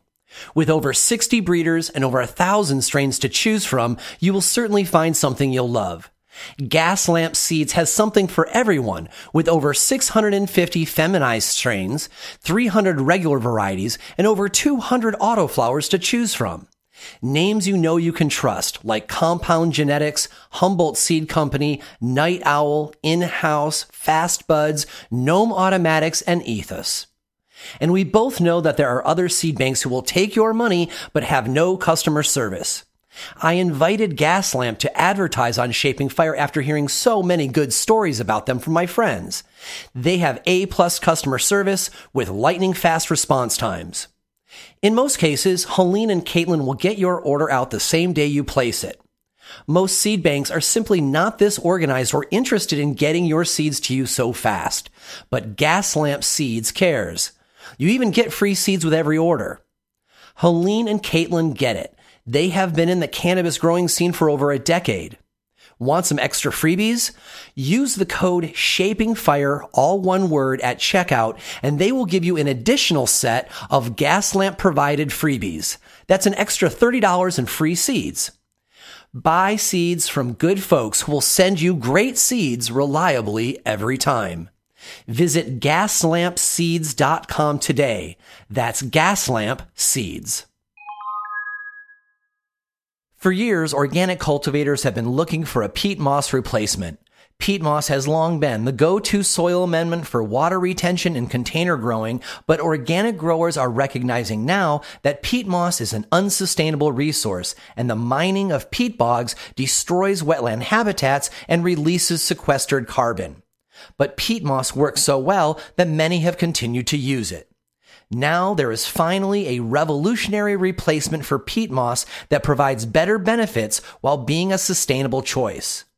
Pit moss sounds and acts like peat moss, but instead of being mined from fragile ecosystems, is actually made from upcycled organic paper and cardboard headed for landfills. Pit moss is excellent at retaining water in your substrate and creating air pockets and tiny living environments for microbes. Pit moss instantly increases aeration, nutrient absorption, and water conservation too. Carefully and locally sourced, pit moss is the result of decades-long research into the use of recycled paper fibers. Pit moss is lightweight and easy to use, and pit moss is inert, so it won't change your pH. Available in a range of preparations, including a nutrient-enhanced blend and an organic soil conditioner with no added nutrients. Pit moss is also available as an animal bedding for horses, chickens, and small animals. You can save 15% with the discount code SHAPINGFIRE, one word, no caps, when shopping on pitmoss.com. So go to pitmoss.com now to learn more. That's PITTMOSS.com. Growing healthier, stronger, more sustainable plants. Pit moss. Welcome back. You are listening to Shaping Fire. I'm your host, Shango Los, and my guest today is Dr. Elaine Ingham. So, Dr. Elaine, in regenerative farming, we do our best to mimic nature itself, to support it, and, use nature to repair itself. Does that make a case for cultivators to emphasize compost extracts over aerated compost teas? Because, burgeoning incubated populations of oxygen-loving microbes are pretty unlikely to occur naturally in the soil, while compost extracts really more effectively biomimic what happens in nature by seeping into plant material and then seeping through it as we find in nature. So how should we wrap our heads around that? It's one of these cases of it depends. You have to take a step back and look at what you want as the outcome of applying these different materials. So, for example, with a compost, you're going to put it down someplace that needs the organic matter as well as the organisms replenished in that soil. And so typically right down the furrow, or right around the trees in a orchard, or something, shrubs or blueberries, whatever. When we're looking at compost tea, that's really the organisms as they typically exist in our close, the closest we ever come to making soil. Those organisms we want to extract at the concentration that you need to put into your system to get the biology back up to where it belongs. So when we're going through succession, and we're trying to understand that early in succession it's strictly bacterial, midway through succession it's 50-50. Fungi, bacteria. When it's in an old growth forest, it's 100 to 1,000 times more fungi than bacteria in the system. And so, understanding that we are going to extract the compost and apply it as that amendment. Everybody's going to be asleep normally that is supposed to be asleep at that time. Anything that's supposed to be happening now, that's already happening in the compost. So when you do the extraction, these organisms go out, hopefully more or less in the balances that we want to see. So we'll take a look using our microscopes to determine if what I'm putting on is strictly bacterial, and that's going to help those early successional systems that we probably don't want, because early successional systems are going to be mostly weeds and things that aren't crops. They're not really anything that farmers want to see. If we improve that fungal component, then we're going to be putting on an equal biomass of fungi and bacteria, and we're selecting for the more productive plants in the system, grasses and vegetables, those kinds of plants. As we go over the edge into a fungal-dominated system, and now we're promoting the growth of shrubs and trees, the higher in that successional process, up into the old growth system, we're going to be just pushing fungi like crazy. So how much biology do you need to be putting out, and of what type? So answering those kinds of questions, if we've made a compost tea, extracted the organisms from the compost into a liquid form, because it's way easier to apply a liquid than it is to apply that solid material, we're drenching right around the base of all of the plants that we are concerned about, that we want to get going, and making sure that that fungal to bacterial ratio is what it needs to be. So typically that's what we're going to be applying. We will let that do its thing for about a week, and we'll go back and take another sample and look at what's happened in that soil. Has the biology improved? And if we're trying for something that's equal biomass, fungi and bacteria, are both the bacteria and fungi getting higher and higher in value? That's what we want to see. So we're constantly checking. What if you see the place that you were hoping for both bacteria and fungi to grow, and the fungi are just taken off like crazy? Well, that's not good for the plant we're trying to grow. Our plant needs equal biomass. So we'll go back and we'll develop like a compost tea, where we're going to be putting in bacterial foods. So we're getting the bacteria up to where it's going to equal what's going on with the fungi. And so then that gets applied. Well, what if it was the other way around? Well, then we would put in foods that would improve the fungi instead of the bacteria. So we have these tests along the way to make sure everything's going the right direction. If you don't have a microscope and you put things on, you're just crossing your fingers and hoping that Mother Nature is going to be kind to you. And Mother Nature, I think, has a not so wonderful attitude about human beings, because we have not been doing nice things to her work on this planet. And so we've got to fix this and get it back to where it needs to be. And so here you have all of the tools that you need to have. Now, with a compost tea, in general, the reason why we would be making a compost tea is because we've got to up the amount of bacteria or fungi. We also, when we're looking at the above ground part of the plant, the form of putting the biology back out there is going to be as a compost tea, because we want to look and see what's going on. If everything's going just fine, it probably would put out something that was equal biomass, fungi, and bacteria for any tree that's out there. Well, you do want to pay attention to your soil, because when you apply the tea to the foliage, you're also going to be getting some of the compost tea on the ground. So, you've got to be looking at what's going on in the ground. You've got to be looking at what's happening in the foliage, so that you determine what kind of tea are you going to be making? What kinds of foods are you going to be adding into that system? So I mostly only use compost teas if I've got disease-causing problems in the foliage. And then it's strictly a foliar spray. I'm not drenching it on the soil at all. And so we typically get rid of those diseases very rapidly.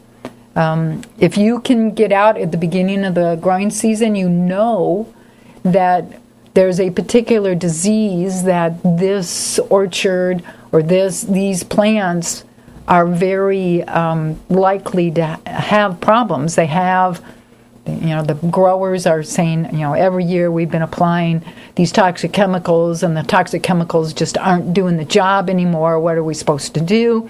Well, you come along and we'll put the compost tea out there. And it does a very good job on dealing with every disease organisms. There's several recent papers in the scientific literature showing that if they put a good compost tea out, that they can deal with fusarium. No problem there. When we were dealing with different, like Dutch elm disease, no problem there. We've got that one figured out. So in some cases, we may have to go into the plantation or into the agricultural field and figure out how to get rid of a disease by applying in the foliage. And most of the time we get it figured out after, just a couple weeks, what we need to do to give constant protection to the plant. And remember that it's not just the organisms you're putting out, it's the fact that you're getting nutrient cycling going again in the root system. You're making certain that that plant has all the nutrients it needs to express the disease protection, to express that resistance to diseases and pests and problem organisms. So it's a whole system working together. And so hopefully you can see why it's it depends kind of answer. Yeah, it is a depends kind of answer, and I want to focus on one thing you said, because perhaps I misunderstood. I believe I heard you say that you really only use compost tea if there is an imbalance in the plant, and then if you do use it, you use it as a foliar and not as a root drench. And if I heard you correctly, my question is this: if it's important for us that the plant has the nutrition it needs to remain robust and have an active rhizosphere, so everybody's communicating and trading, and the plant's getting what it needs.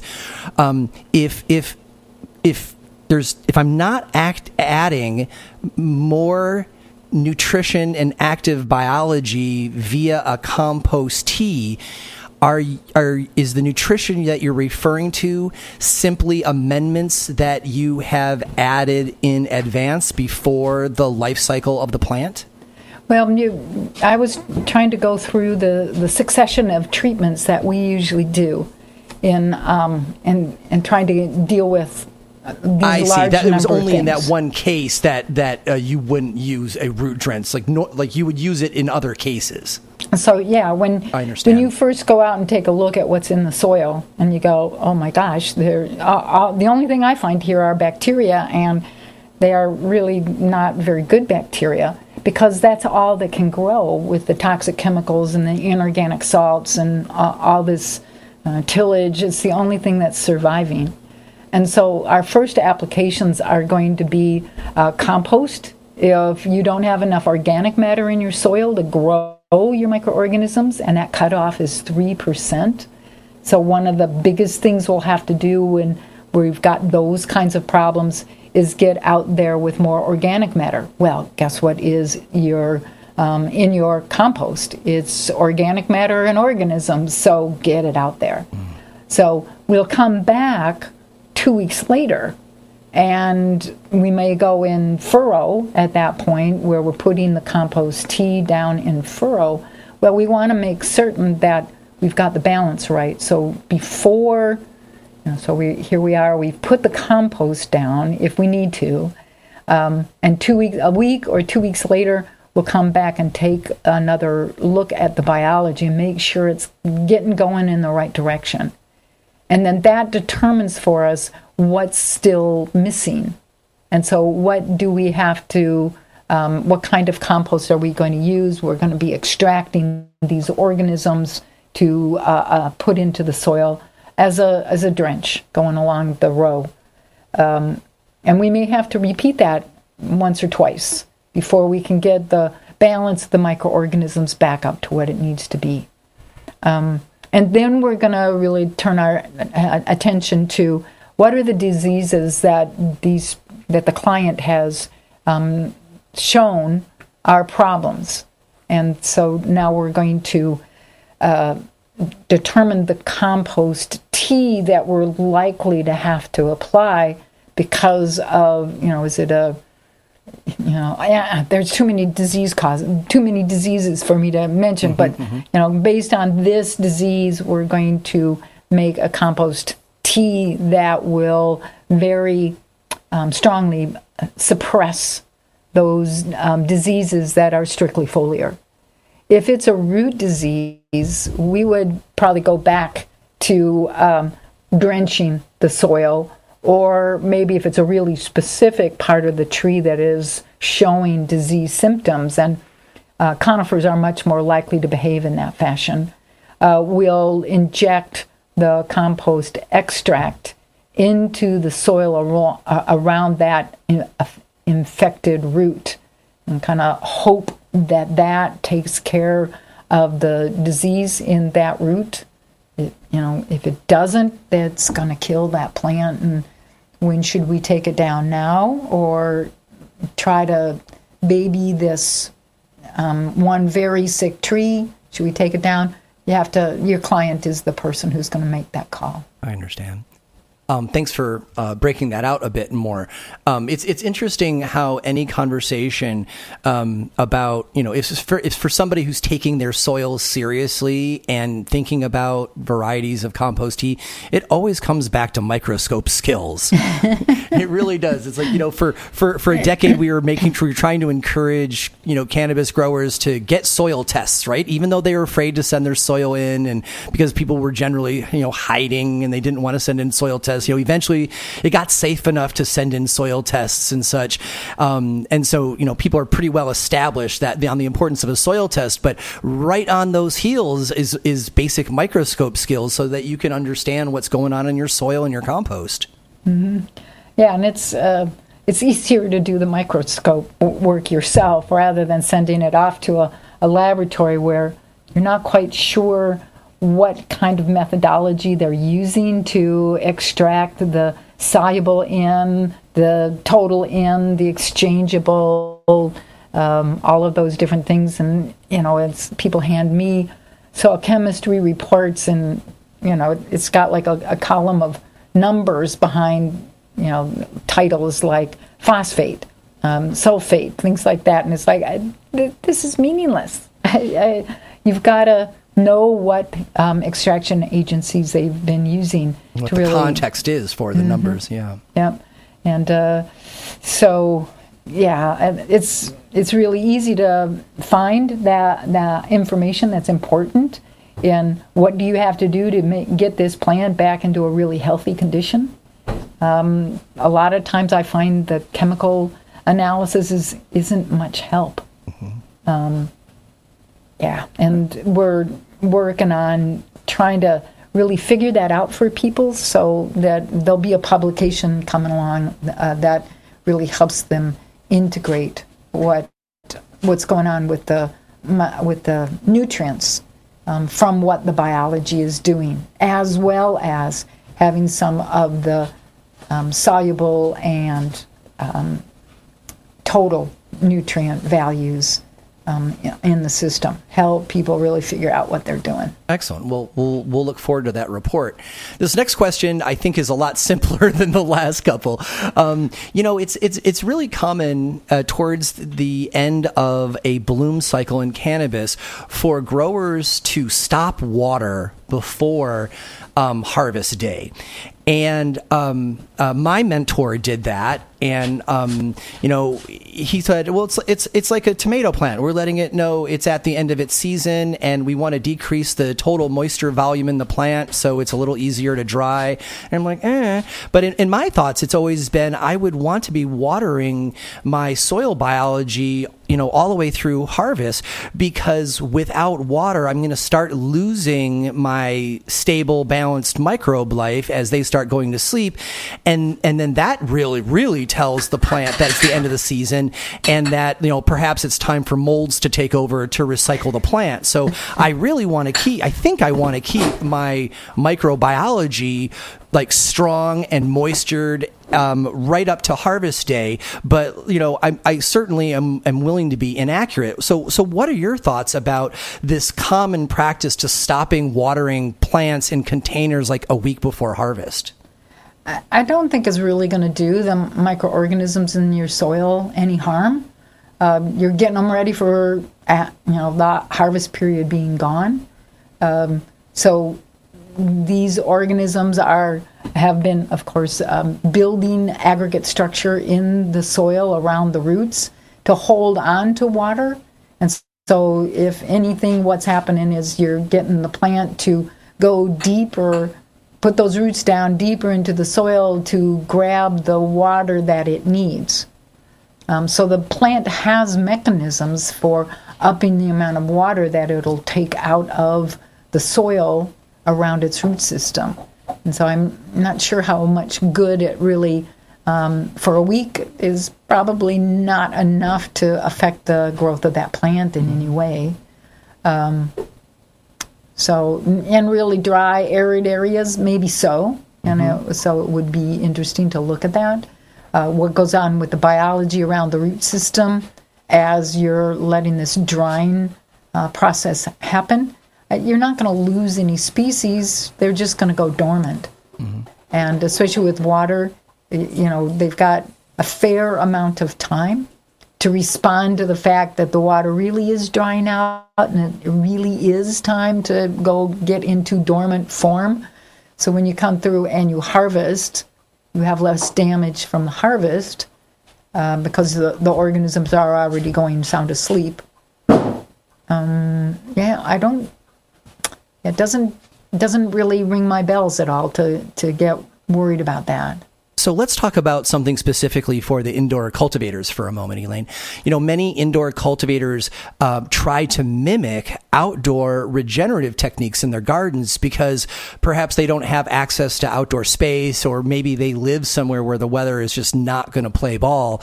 And so they want to grow indoors, but they don't want to go the whole, two-part salts game, because they want to be, using a healthier cannabis themselves. And so, perhaps they're still in pots, but, it's becoming very common to use 4x4 or 4x8 indoor beds. But being indoors, there's a clear limit to how much soil food web biomimicry can take place, because there's so much of nature that you're not participating in and that you just can't mimic indoors in a tent. For indoor folks, how should we think about that natural limit to how much biomimicry we can do, and best adapt our indoor gardens in attempt to, make them as true as possible to the soil food web? The biggest problem, I think, is going to be that the roots should be growing down and not out to the sides. And I suppose if you had a situation where that's the only don't have some place where you can hang the baskets with the plants growing in it up at 6 or 8 feet high, so the root systems can go down into a trench that you would dig in the floor. That's a novel thing to picture. Take the boards out between your ground floor and the basement. If you could have the above ground part up in a bubble window, and then the pot with the roots growing down into your basement, you might be able to be more typical of what we want to have occurring out in the field. But what if your field isn't actually doing that? Your field is compacted at some depth, and the roots will only grow down to that depth. They will tend to go sideways then and be fighting with the next plants over because they're all not getting the nutrients or the water that they need. So, what is it that you're trying to mimic? Your not so healthy plants that are outside hitting a compaction layer, or you're going to be building structure in that compaction layer. So over the years, you're going to be able to get the root systems of your plants down the 12, 15 feet that we're hoping for. And then you would have to biomimic it inside your house if you brought those pots in. So it sounds like, since we, even though I really love the idea of sketching out this hanging pots and having it go through a tube to a trough, it sounds like really folks who want to biomimic soil food web, their best things to focus will be on just ensuring that they have got the most complex soil and rhizosphere as possible, by supporting the residents that are already there, and then continuing to inoculate with IMOs and such things, and just focus on the biology of the soil and call that good enough. Mm-hmm. Mm-hmm. Yeah. Using the extracts, the compost, the teas as needed to try to keep the food web balanced, because one of the things you'll discover is what is the balance of bacteria and fungi for this particular cultivar of cannabis. Which one did you buy, and how much difference is there going to be between this first species versus a second subspecies, whatever? Mm-hmm. That's going to be fun to find out about as well. So I've just got two questions left for you, and before we go to the final one, which is kind of a delightful philosophical position for us to end the show with, I'd really love you to just give us your elevator pitch about the Soil Food Web School that you started, because so many of us have been accessing your education and message and insights through books and papers and YouTube presentations for these years, but now you've kind of taken all of that and gone pro and made it a system so that somebody can work through the entire range of soil food web ideas, and then get a certificate in the end as well. So, would you just tell us a little bit about that before we wrap up? What we saw was that people learning the techniques and then going back home and applying them, it's hard for them to do the research kinds of things. We didn't go through that of how to figure things out if it's not exactly the way we were talking about it in the classes. So we realized we needed to start getting our students understanding that every time we say it depends, that means they're gonna have to do a little bit of researching. I like the little containers where we can put in, 6 cups of our woody mix, 3 cups of our green plant material, and then 1 cup of our high nitrogen material. And you mix that all up and make certain that you're watering it so, it's got a nice amount of moisture in it.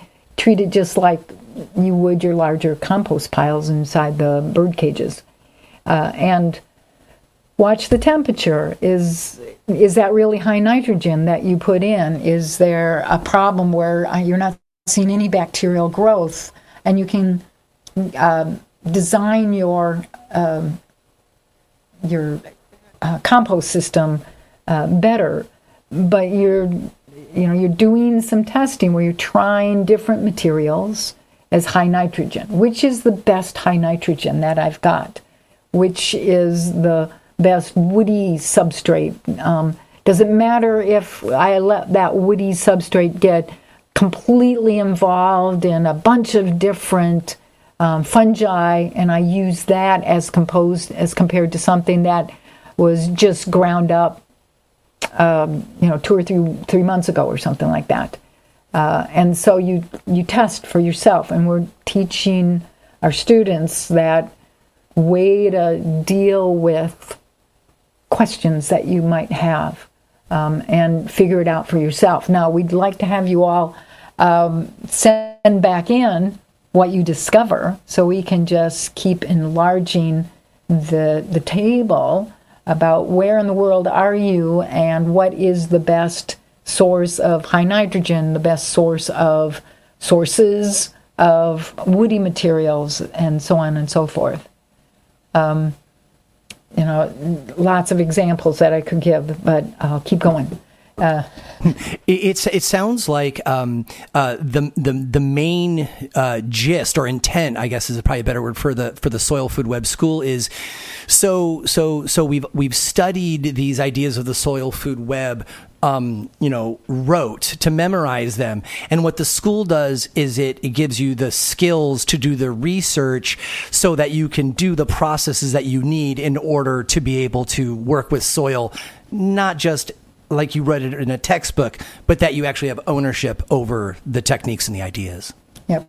Right on. Because we know that every bit of a biome is not going to be behaving the same way, especially if you understand succession, which I just barely started going through, which, when you look at a watershed and you look at the fact that up there at the top of the mountain is mostly conifer forest, and then you've got deciduous forest, and then you've got the shrubs and bushes, and this is succession. You're looking at succession.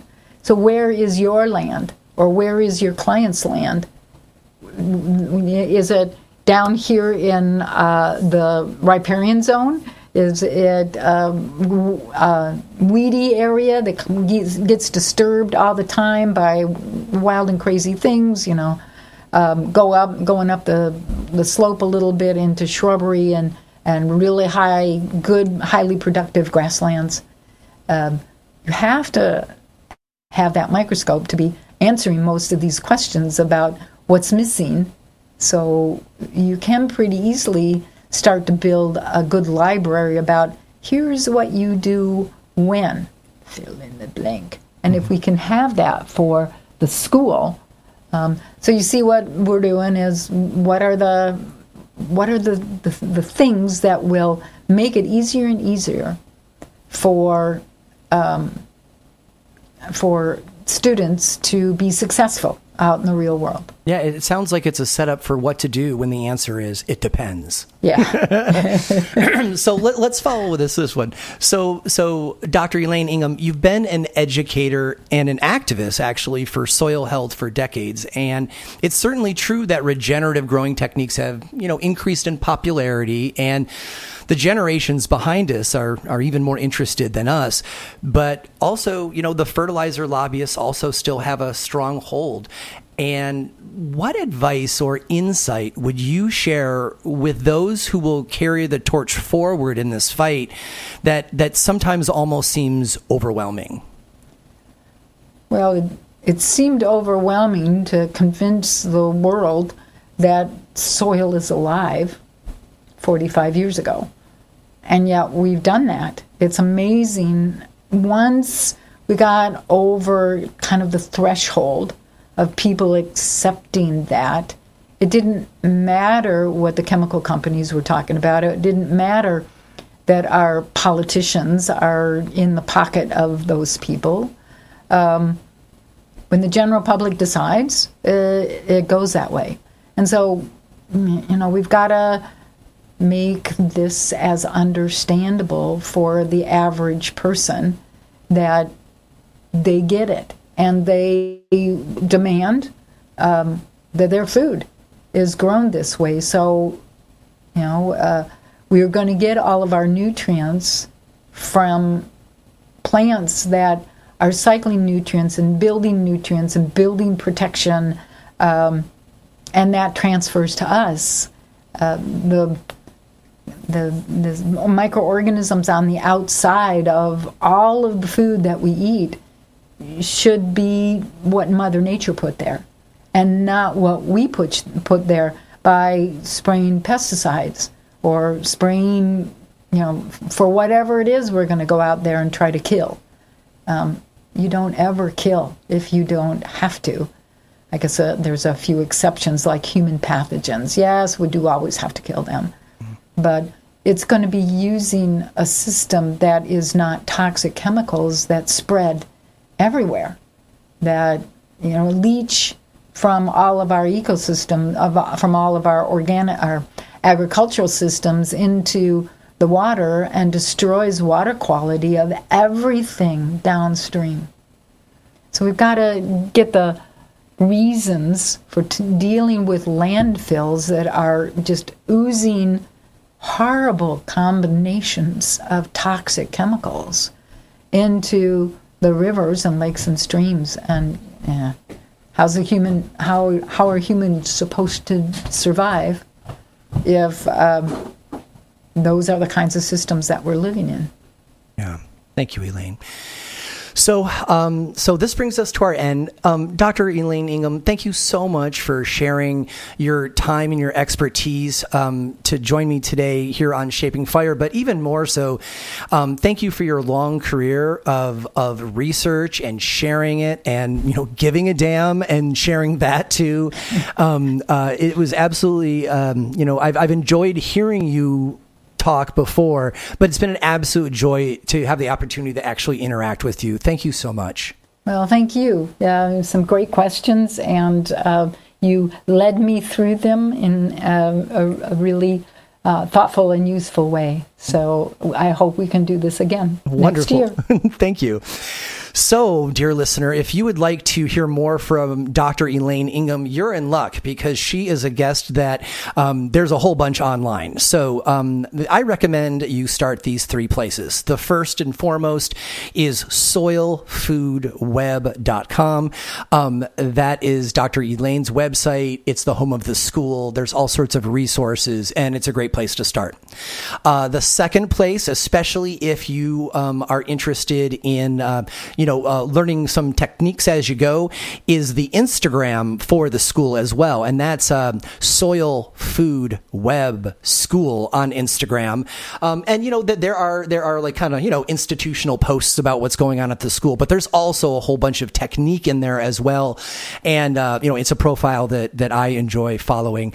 And then finally, probably the best place to go is YouTube. If you like listening to your education like this, there's a whole bunch of stuff that Elaine has done online. And then, of course, Dr. Elaine is, a very published scientist. And so if you also like to read your education, you can find, many scientific papers and her books, with a simple search online. You can find more episodes of the Shaping Fire podcast and subscribe to the show at shapingfire.com and wherever you get your podcasts. If you enjoyed the show, we'd really appreciate it if you would leave a positive review of the podcast wherever you download. Your review will help others find the show so they can enjoy it too. On the Shaping Fire website, you can also subscribe to the newsletter for insights into the latest cannabis news, exclusive videos, and giveaways. On the Shaping Fire website, you will also find transcripts of today's podcast as well. Be sure to follow on Instagram for all original content not found on the podcast. That's at Shaping Fire and at Shango Los on Instagram. Be sure to check out the Shaping Fire YouTube channel for exclusive interviews, farm tours, and cannabis lectures. Does your company want to reach our national audience of cannabis enthusiasts?